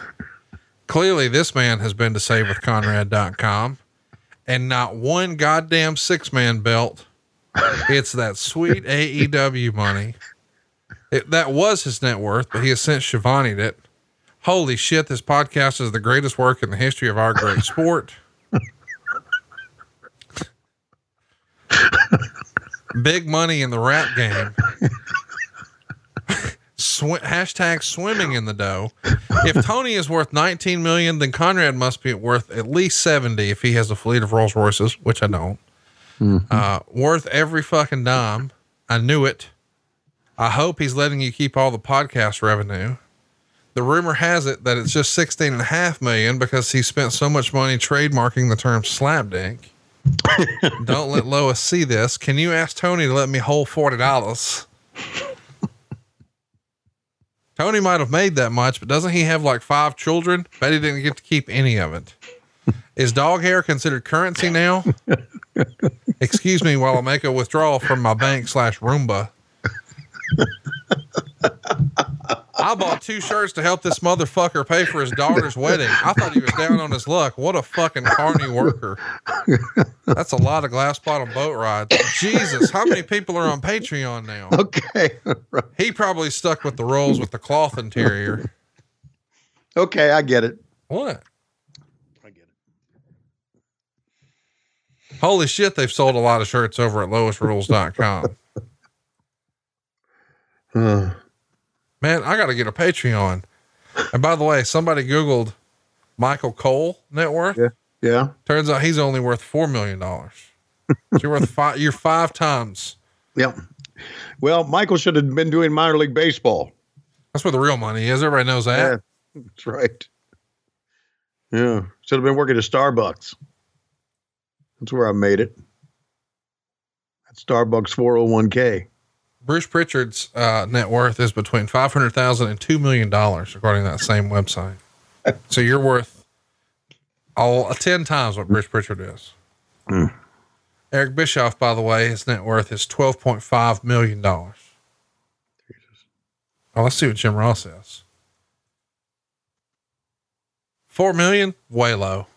That is way low. Way low. That's what's great to me. Me and you know some of the real numbers from the names we've just floated out there, and they are way off. And then this one way off in the wrong direction. Wow. Holy cow. Jim Ross. I got to tell him, he will LOL at that. Yeah. Jim Ross. Here's a great one. Art Anderson's worth $3 million. Mm-hmm. Jim Ross is a guy at his age that doesn't need to be doing anything. He can ride off into sunset. He's doing it for the love of the game, baby. Yes, exactly right. You're exactly right, JR. You're exactly right, Excalibur.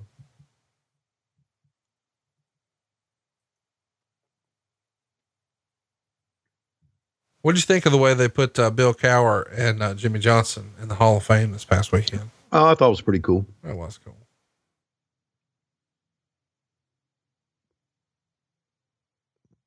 I saw when Cowher, when they announced Cowher on TV, had the director of the Hall of Fame come up and. Did you cry a little? No. There's very few things make me cry. Punching the balls was one of them, though. I've seen that. Yeah, it'll make me scream, but no, emotionally, there's not much that makes me cry. I especially don't cry about somebody getting inducted into a Hall of Fame, even if that person cries. You know, I want to know, what is Butch Reed's net worth? What do you think?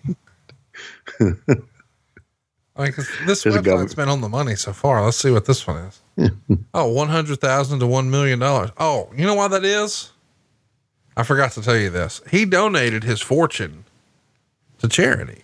Yeah. He started a hospital years ago after he got that Netflix money, and he named it after his little sister, who he always said was like his saint. You know, she was like an angel looking out for him his whole life. And her name was Jude. You may have heard of it. It's St. Jude Children's Hospital. Oh, okay. Okay. So then the rumor that I heard about him was wrong. I heard he had started the Kardashians television show and all the Kardashians bilked him out of his money. So that was wrong. There's a couple of really good jokes there, but on Tessa Blanchard weekend, I can't use any of them.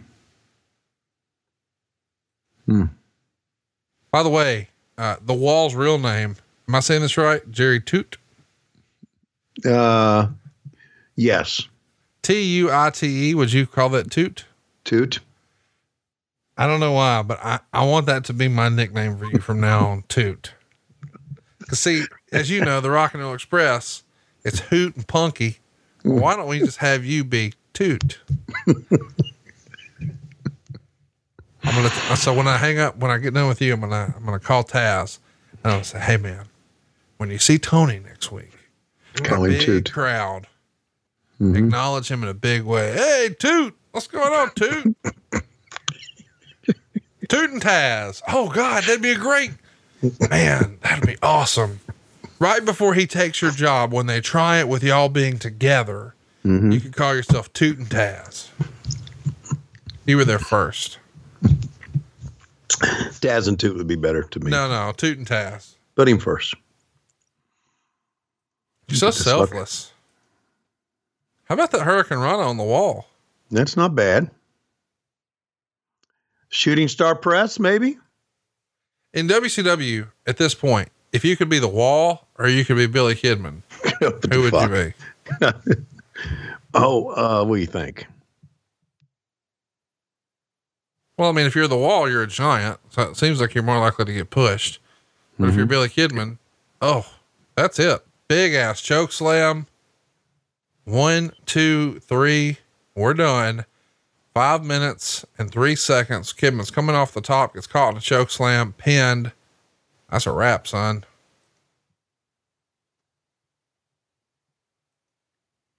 Think the wall had any potential? Well, he died. Well, I know, but Oh, you did after he's run at WCW. Well, I mean, they tried him in TNA. Really? What did he wrestle as a TNA? Toot. No, he was there. He used the moniker Malice. Okay. He also did a little bit for All Japan as well. I always thought that it was one of those guys we misused. Unfortunately, he died over in Japan, I think. Mm. It was a heart attack. Mm. Okay, we're getting ready for Terry Funk and Big Sexy. It's hard to believe that he passed away at that age too. He was just 36. Jesus. Isn't that crazy? Just think, if I would have died at 36, you would have had to go into your own bank account to pay for your daughter's wedding. Yeah. Thank God that didn't happen, you know? Well, hang around a little bit longer because I got a grandson to put through college. Got that sweet, sweet con money now. No, I'll take the sweet, sweet Conrad money. Thank you. Are you surprised that Kevin Nash agreed to get branded here? Yeah, shocked. We should mention Kevin Nash recently posted a picture of before and after. He had a knee replacement and he realigned his hips, and he's worked very, very hard, obviously working out, but also some stem cell therapy stuff. Totally rehabbed himself.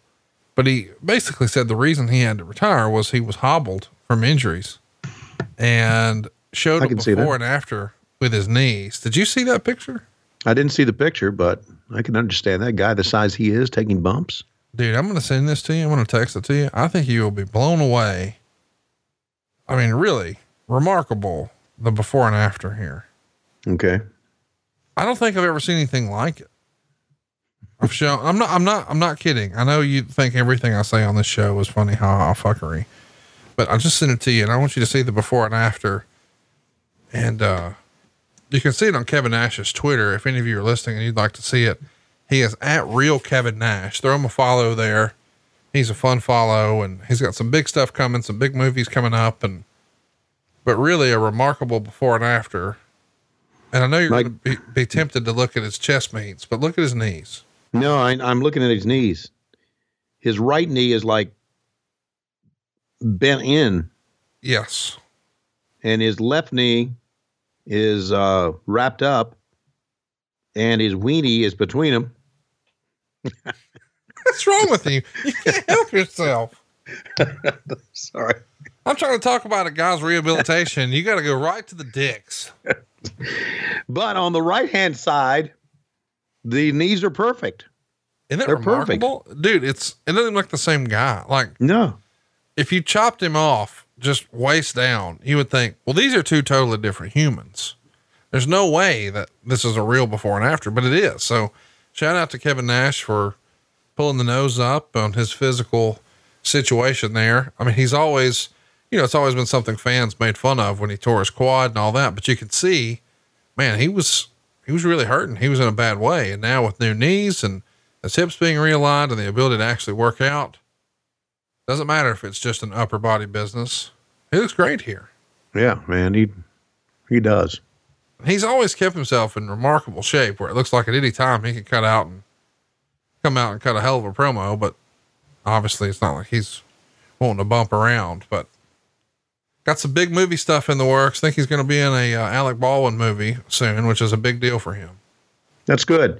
He was always, and we talk so much about him being backstage and, people talking about him being a politician or whatever, but he was always, good God, there went the table.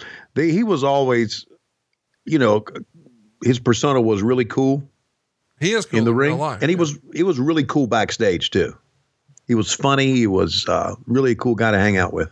If you're going to go drinking if you could pick like a Mount Rushmore of wrestlers to drink with, Kevin Nash is on that. Yes, he is. That's a good one. That's a good call. Phenomenal. So there you see, he power bombs Terry Funk right through the table, the announcer's table. He's got a mic now. I'm going to play that. You got a lot of heart, old man. You just ain't got no damn common sense.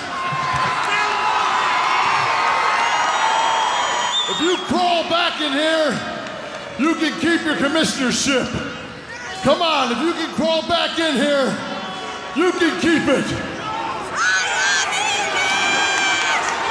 How about that? If he can crawl back in here and a good look at Terry Funk, and you can better believe he's going to crawl. Yeah, if Terry Funk is breathing, he's going to do everything within his power to try and get back in to the ring. The commissioner's job is at stake. I'll let you keep it if you can climb in the ring, old man. So, of course, this is a hardcore match. The commissionership for WCW is on the line. And now that he's been powerbombed, jackknife powerbombed through the announcer table, Nash throwing it out there. Just crawl in, and I'll let you keep it. See if he does. It's crawling to get back in the ring. And wait a minute, Nash said he'd let him keep it if he could crawl back in the ring. I'm a lying son of a bitch. Boy, is he a... And now here comes the beatdown. Meltzer would write this up and say, this was a sad one-sided squash match. Funk, who worked that afternoon on a previously arranged booking in Michigan for an indie show, wound up in trouble because of problems at the Cincinnati airport, and there was substantial fear if he'd even make it to the building in time for the match. He put on as good of a performance as would be humanly possible, but there comes a time when it gets really sad to see one of the great performers in history being portrayed as unable to even garner offense in a match that was supposedly his specialty to boot. Nash destroyed him with a few chair shots and powerbombed him through the announcer's table. Funk, who bled on the indie show that afternoon, bladed again, and the fans were booing Funk, which was no surprise based on the storyline portrayals of the characters to the modern audience. Nash was openly mocking Funk as a serious opponent from the beginning and didn't sell any of his offense or take any bumps. With Funk left for dead, Nash said if Funk could get in the ring, he'd let him stay commissioner. Funk crawled in the ring, and Nash said he lied and set up 3 chairs, powerbombed Funk through them for the pin. And don't kid yourself, Funk at 55, with all he's put his body through, feels every blow every bit as bad as you can imagine. To his credit, he carried Nash to his best match in years, 2.5 stars. Well, how can you call it a squash match and then you say carried a man to his best match in years? It just shows you the respect that Meltzer has for I get Funk, that, in my opinion. Yeah, I get that, but still. Oh, hey, I forgot to ask. What did you think of Wrestle Kingdom? I didn't watch it. Huh? Did you go over there for it this time? No. You want to say some words about Jushin Liger calling it a career, or fuck him too? No, no. Congratulations, Jushin. I'm sure he's listening. I'm sure he is too.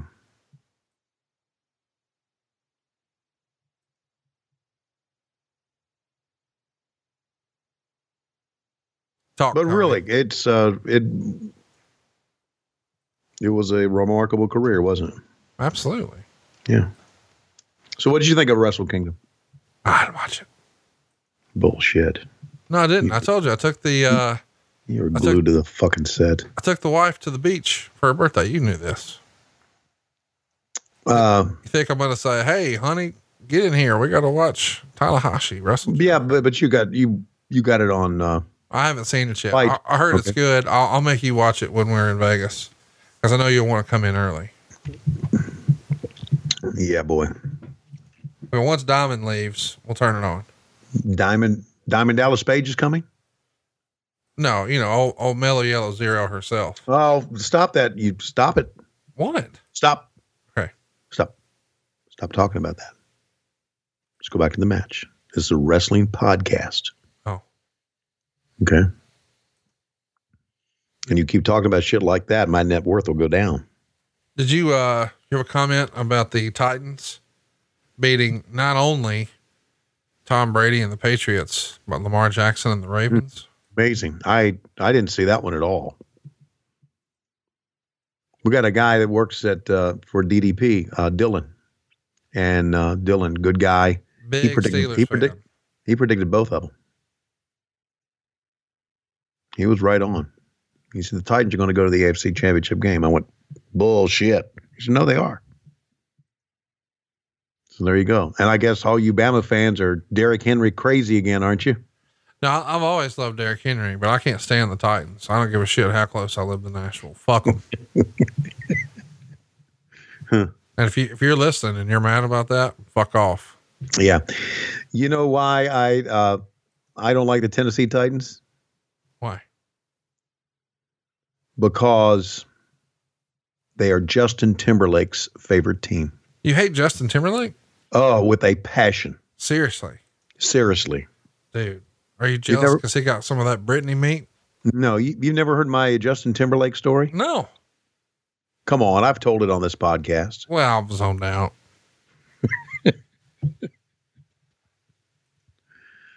Yeah. Well, what is it?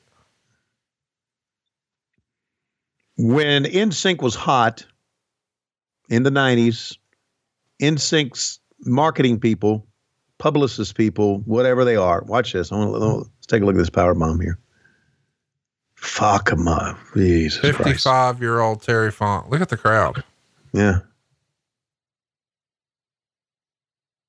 Kevin also said thank you to him too. Count to 1,000. Anyway, NSYNC.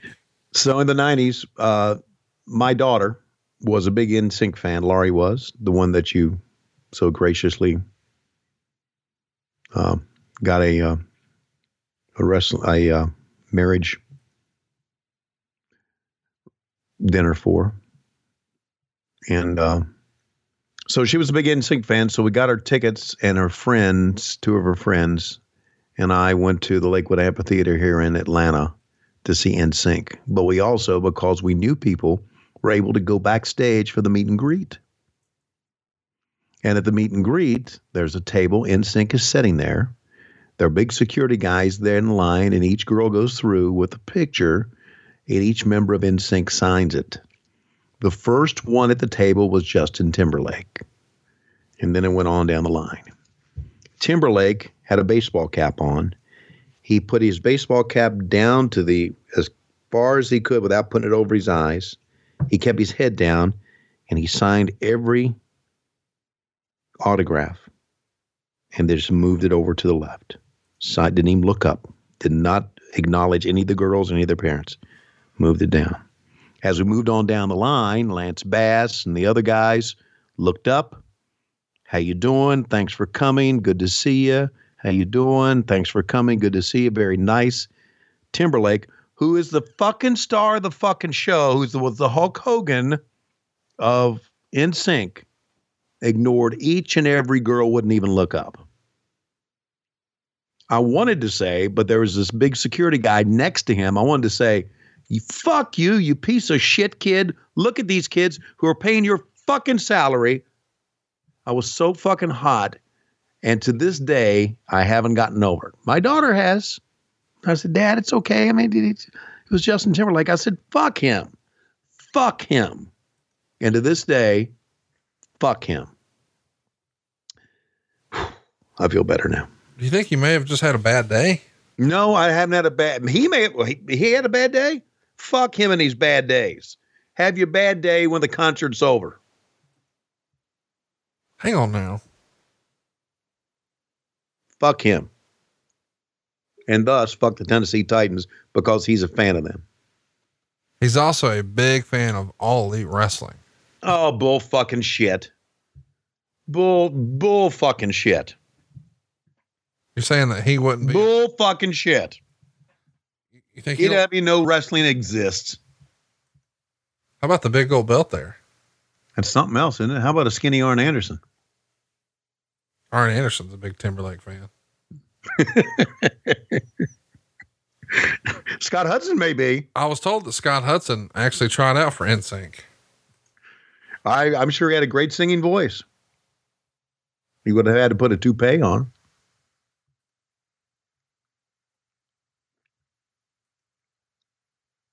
Love baseball movies, right? Love baseball movies. Trouble with the Curve, wanted to see it. Guess what? Justin Timberlake was in it. Didn't fucking watch it.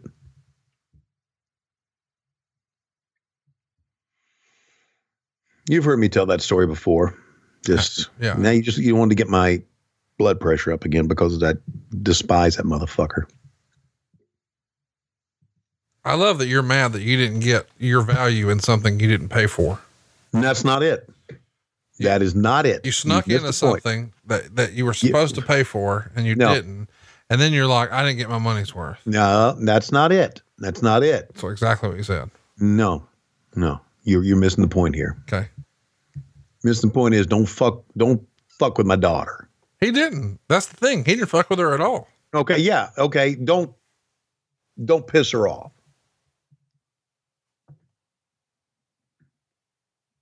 Did you see over the weekend, since you don't want to talk about the negative stuff, that Tessa Blanchard is now the world champion for Impact? Really? Yeah. I guess technically it happened in Lucha Underground, but that wasn't on a lot of people's radar. Mm-hmm. But yeah, she beat Sami Callihan for the big belt. She beat a dude for the dude belt, the big dude belt. Didn't we know that was going to happen? Yeah. It's sort of like when you start a hero movie, like, oh man, Will Smith is estranged from his wife and she's dating a new guy. And it's really put a strain on his relationship with his daughter. There's aliens coming to end the world. Fuck. I hope he can manage to dodge that and put things back together with his wife. And most importantly, repair that relationship with the baby. Fast forward 2 hours. Oh, I've seen this movie. Mm-hmm. So it's the same thing with Tessa. They beat her with the idea that she was going to go over. And then,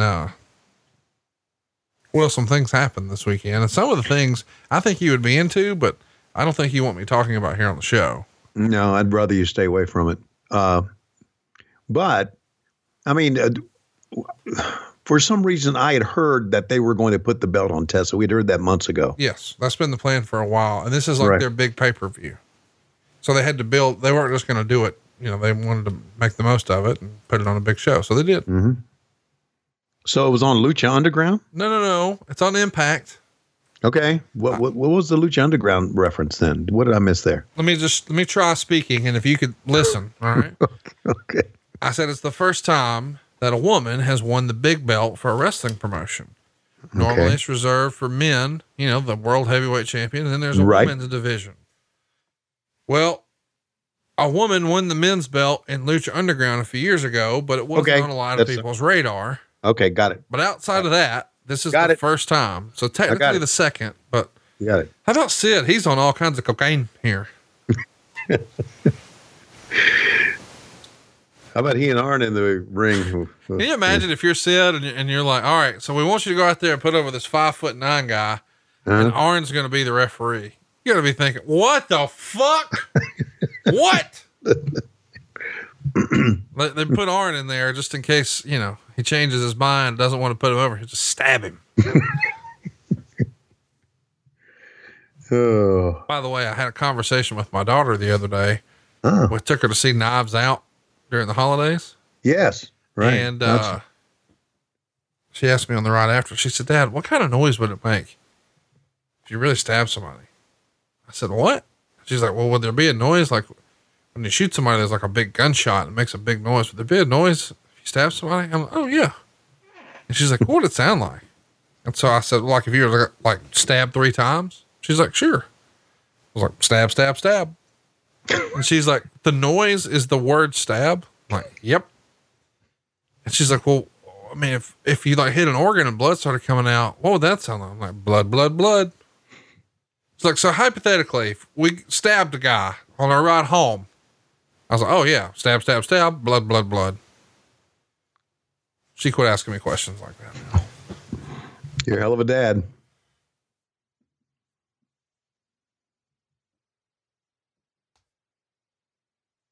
Well, I mean, you know, inquiring minds want to know. Here's the deal. Here's just between my daughter and your daughter. Mine met Justin Timberlake.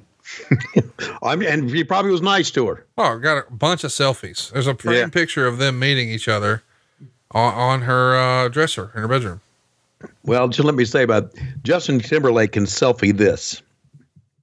Okay. What type of match is this going to be a good match? Hell yeah, it is. It's, Meltzer would say it's the second best match Sid ever had. You saw his best match against Shawn Michaels at Madison Square Garden. Right. So here's the write-up. Chris Benoit beat Sid Vicious to win the WCW Queen for a Day trophy in 14 minutes and 50 seconds. Michael Buffer in the ring intros said Benoit was 6 feet tall, which is sort of funny. And then he said Sid was 6'11", which is just as funny. WCW created a very good atmosphere in trying to make this seem important. Benoit got most of the offense, and Vicious even let Benoit chop him. And Benoit worked on Vicious's knee, and the fans were strongly into Vicious, even though Benoit kept the offense most of the way, combining moves like German suplexes and even a heel hook submission. Benoit did the diving headbutt for a near fall. Vicious came back with the choke slam, but Benoit's foot was under the ropes. And then Benoit put the crossface on, but Vicious tapped while his foot was under the ropes. The pop for the win by Benoit was disappointing, but the post-match interview by him more than made up for it. 2 3/4 of a star. Okay. We should mention that, having his foot under the rope allegedly is something that WCW's office told Sid to do. Hey, make sure when this happens, you've got your foot under the rope. They want to leave themselves an out in case things went sideways with Benoit, who tried to quit the promotion earlier this same day. Imagine if that were to happen today. Well, a guy's unhappy, tried to quit. What'd you do? Made him the champ. Okay. Do you think Benoit knew that the foot was going to be under the rope? I don't think he cared. Okay.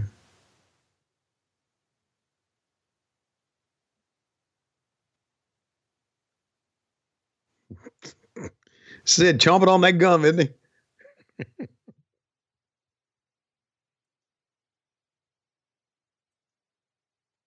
I always thought if you chewed gum like that, it made you look like a fucking goof.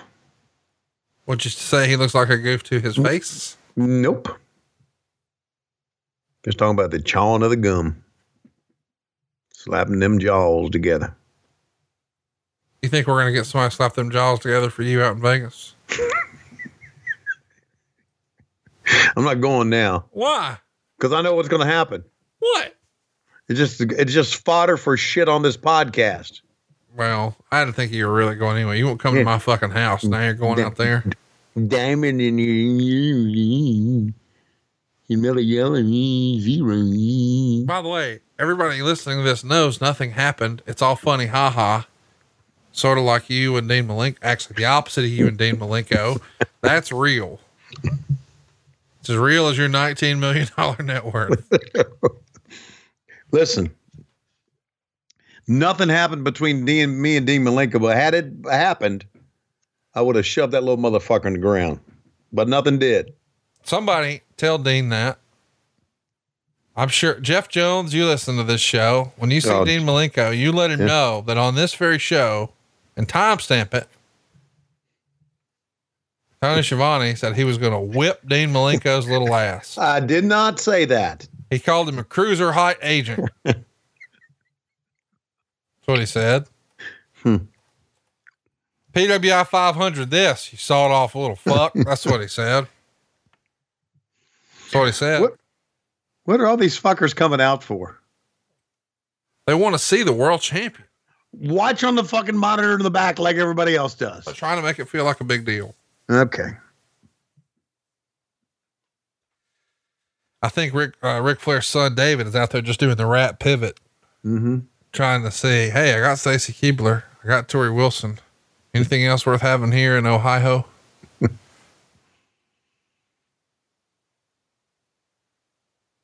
My dad, by the way, would laugh at this. At what? Sid and Benoit.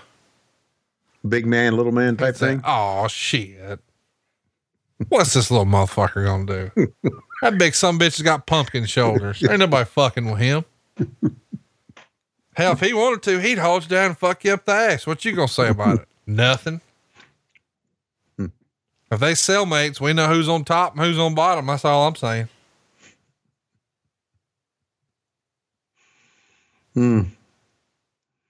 Well, he's right in a way.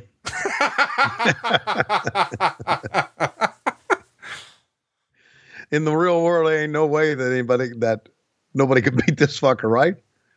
Look at him. I don't know. Arn Anderson might disagree. All he needs is a fucking pencil.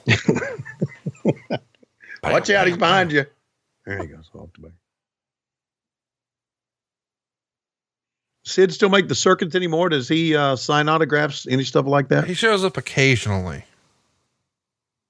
I saw a picture of him. A friend of the show sent me. And they told me the picture was taken in 2016. Dude. Yeah. Woo. Yeah, he's aged. No, he's still a big motherfucker is what I mean. Oh, okay. Yeah, he's aged. He looks older in the face, but he was wearing a shirt in the photo I saw of him. He was standing in front of this jacked up truck, and I was like, God damn, that's still a big bastard. Yeah, well, he was a big bastard.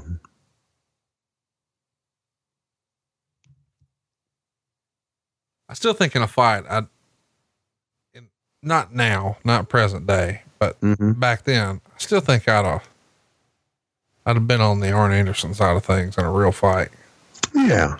I think Arn Anderson would pull your goddamn eyeball out. Right. It's kind of like if Paul Orndorff and Vader had a real fight, who would you go with? Right. You would think it would be Vader, but we know different. We know different. Right. This is good. I like this. Drop kicking the stairs onto the knee. Good story. Good story here.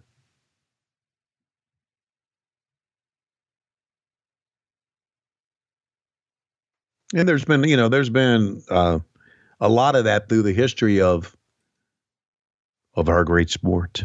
Oh no. But there's been a lot of that. And JR be the first one to tell you, the first guy that was small and everybody thought they could fuck with was Danny Hodge. And Danny Hodge would whip your ass. But he was small and he was overlooked a lot. But when it came to a shoot fight, Danny Hodge was all that.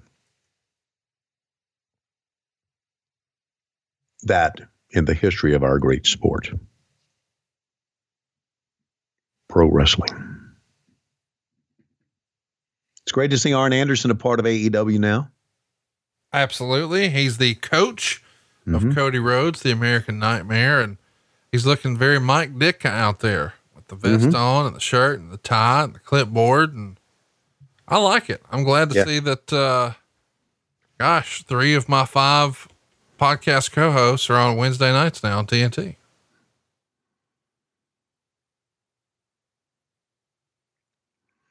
Glad to hear that Eric's doing well. I didn't say anything about Eric. Well, but I mean, he's hanging out in Florida. So, well, that seemingly that's doing well. And has the movie started shooting yet? No. Okay. He's still involved in that, isn't he? Of course. Yeah. So he's doing all right. We should mention that, tomorrow night, Tony Schiavone is going to be doing a live chat on Patreon, and they're going to play another round of Gordon Soley Pro Wrestling Trivia for a cool prize. Check it out at patreon.com/WHW Monday. Get to chat with Tony. Lots of fun stuff coming up, including the big low key, big hog get together. It's going down April 24th through the 26th in Huntsville, Alabama. And, our pal Efren, I'm sure, has got like 14 different outfits to wear that week. Yeah, we look forward to being in Huntsville, and we look forward to some Gordon Soley trivia. As I said earlier, got a great prize to the champion. I like the story that they're telling here in this match, in that, working on the leg, get the big man down, dragging the screw, leg whip. As Mike Tenay probably shouted out.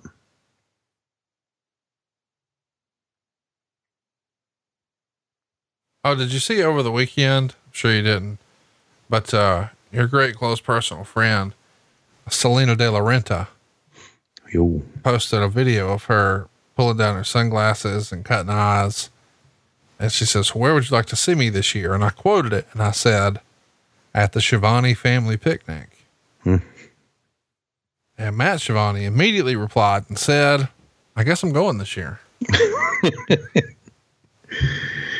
Yeah. I love me some Selena De La Renta.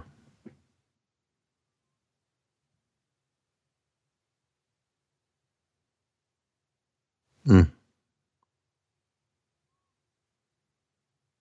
What do you think about your friends Zach Ryder and Kurt Hawkins doing an LJN special here at the Con Radisson and hooking up Silva's kids with a bunch of swag? That is tremendous. Two great men there, Ryder and Hawkins.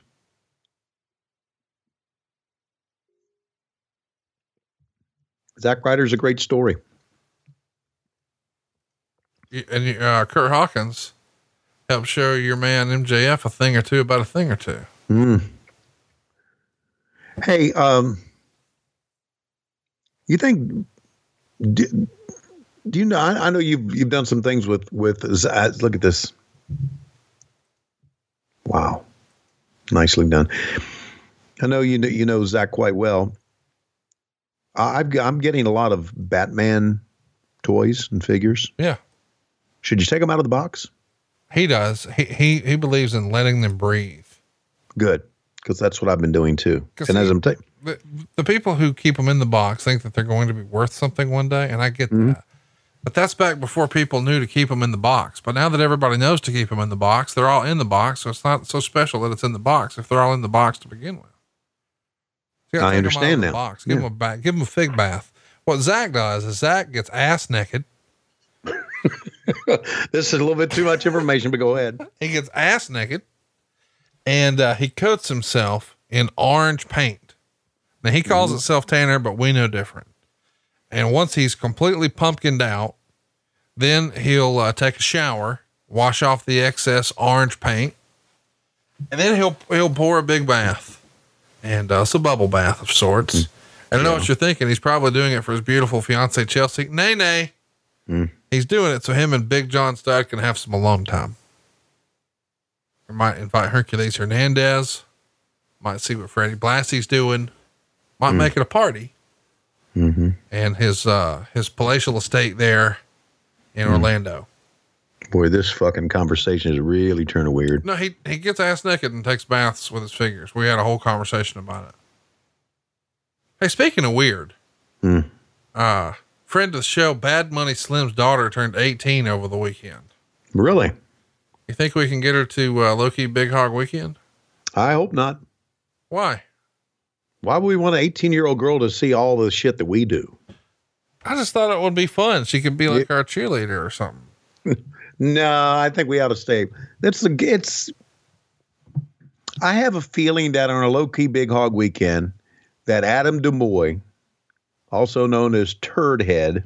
All right. Okay. I'm in. I didn't know there was a nickname Turd Head. Yeah, Turd Head. That's who he is. Okay. He knows it. Okay. Got it. I'm sure his wife Kisa is going to join us. She was there last time. She's one of my favorite people. I can't believe she married that fucker, but I have a feeling that she's going to be there. But other than Kisa being there, and maybe Stoner Dale, if he can get Misty to come, I don't know. Other than that, probably just guys. Don't want any teenagers there. It's a guy thing, you know? Makes sense? Well, Tim and Angel were there last time and they had fun. Yeah, they did. By the way, I heard through the grapevine that the summer suit is no more. So apparently Tim is no longer wearing the summer suit, a jacket and shorts with my face all over it.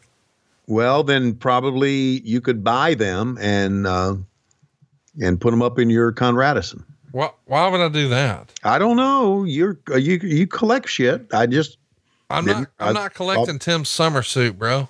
Well, I don't know what you collect. I can't, I may say, oh, you wouldn't want to collect that, but then you may. So I don't know. I just, knowing you're a collector, I thought that maybe you would want to collect Tim's summer suits that he no longer wears. I didn't know. Just trying to help out here. I mean, I know you like to collect belts. So the big gold belt and Tim's fucking summer suit, same? Nope. Not same at all. But it's memorabilia. You look at that summer suit with your face on and you remember what a fucking knucklehead he was. That's what memorabilia is about. Memories. I'm trying to leave the memories alone. Okay. By the way, we should mention there's some great shirts over at loisrules.com. If you haven't already, check them out because, there's some funny ones that we've thrown up there lately. I'm a big fan of the Butch Reed facts. I also like the bat winging. I think the old Starcade 84 that says Shivani 84 is pretty good. I like that. The new one this week is we talked about for Christmas, cranberry sauce. Yeah. And you said, I want the goop. You want cranberry sauce that's shaped like the can. Right. And we have a shirt that says, I want that goop. And it's got the shape of cranberry sauce right out of the can in the background. This is going to be perfect. You got to check that out. And don't forget, Hire Mance Warner is still a shirt, and we're still hoping that we can get him hired from a major wrestling company. He's paid his dues on these independents, but it's time he gets a big league deal. So if you're a wrestling promoter, help us get Mance Warner hired. We haven't put You a Lie on a shirt yet. Look at that choke slam. No, but Ryan is listening to the show, and he'll probably crank one out by the time this one posts. And there you go. Benoit has his foot under the ropes. So we've established that if your foot is under the ropes, that Arn will stop the count. So well thought out, well done here. You got to think Benoit knew what was coming about. We're going to leave the foot under the rope for Sid if that's the setup. Wouldn't you agree? Yep. Crippler crossface. He's tapped. And of course, but there's the foot on the rope. And he's kicking it just to make sure it's obvious. Get a tight shot of it on the camera. Trash coming into the ring. The fans here in Cincinnati, they wanted to see Sid win. And there's not a lot of happy faces in that crowd right now. They're expecting Bret Hart and Sid. Instead, they got Benoit and Sid. People see him as a mid-carder here. So it looks from the trash and the lack of reaction and the sort of shocked face. They're trying their best to get it over though, but he doesn't care. He's going to Monday Night Raw. Yeah. You're underwhelmed by this, aren't you? Yeah, I am. But you said the interview that he did afterwards was good. I did say that. So we should probably listen into it. Dave Meltzer said that. No, Meltzer said that. What everybody else is going to enjoy is the Royal Rumble next week, 1992. Flair wins it all, wins the big belt. It's hard to believe. And that was how long was that after Flair left? Well, I know we'll talk about it next week. He won it in January of 92. He left y'all in July of 91. Okay. So 6 months or so. Oh, big power moves. And telling the story, as you said, Benoit trying to get him off that vertical base. Everybody's the same height when they're laying down. I know that's what you've told a lot of taller women as you tried to bet them. Whoa. When was the last time you tried to bet a tall lady? 77.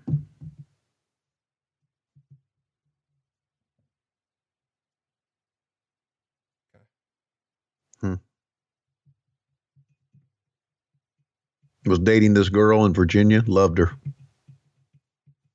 Susan. She was an Amazon. I feel like you're being moved back in time right now. You're like in a moment right now. Yeah, I am. I miss Susan. She was a good girl. I don't know if you saw, but over the weekend, Marshawn Lynch gave some advice at a press conference.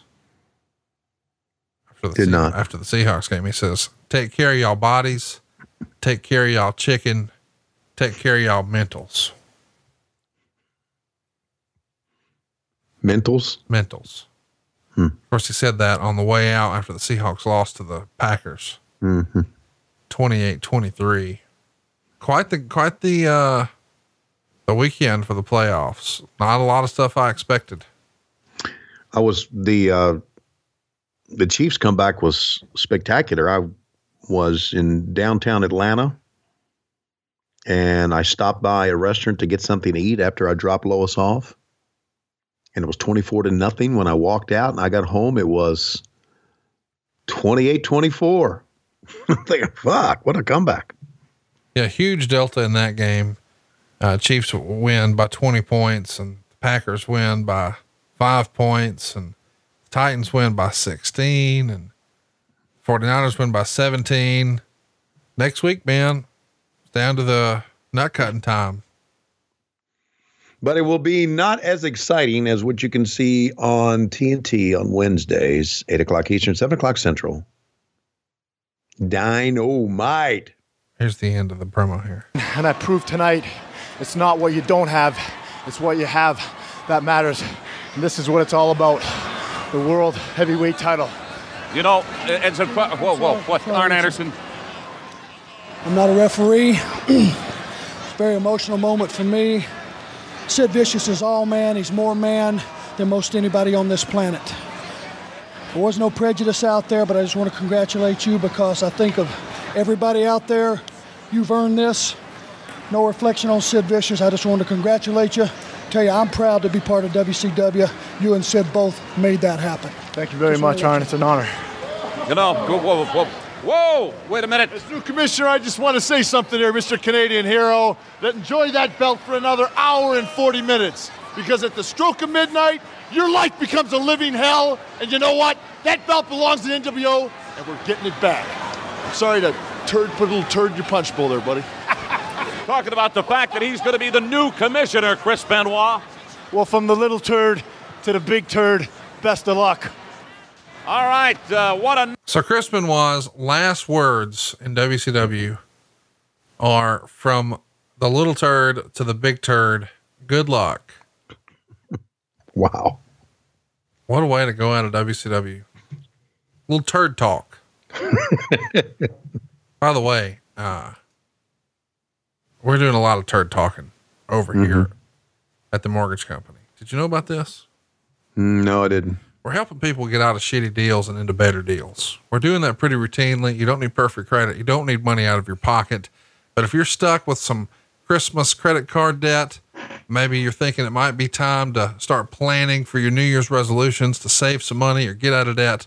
First Family Mortgage can hook you up right now at savewithconrad.com. You don't need perfect credit. Even credit scores in the 500s can qualify, and you can even skip your next 2 house payments. And of course, if you've got credit card debt, you know it's an outrageous interest rate, and that interest is not tax deductible. The interest you pay on a mortgage is tax deductible, so you get a much cheaper rate, and most importantly, get out of debt faster. I'm talking to you. If you're in a 30-year loan, we can help you pay your house off faster and do it with cheaper monthly payments. We routinely help our podcast listeners save $500, $600, $700, even $800 a month. And we can do it for you too. We're licensed in more than 40 states. And if we can't save you some cash, we won't waste your time. So it's no cost, no obligation. What are you waiting for? Go to savewithconrad.com right now. You'll be glad you did. NMLS number 65084, equal housing lender, but it's savewithconrad.com. And coming up next week, Royal Rumble 1992. But for now, Tony Schiavone, looks like it's about that time. It is about that time. And from Toot and Taz, I want some of that goop. We'll see you next week on What Happened When. We're on Westwood One each and every Monday for our friends, our comrades, our followers, our buddies. We are on Patron.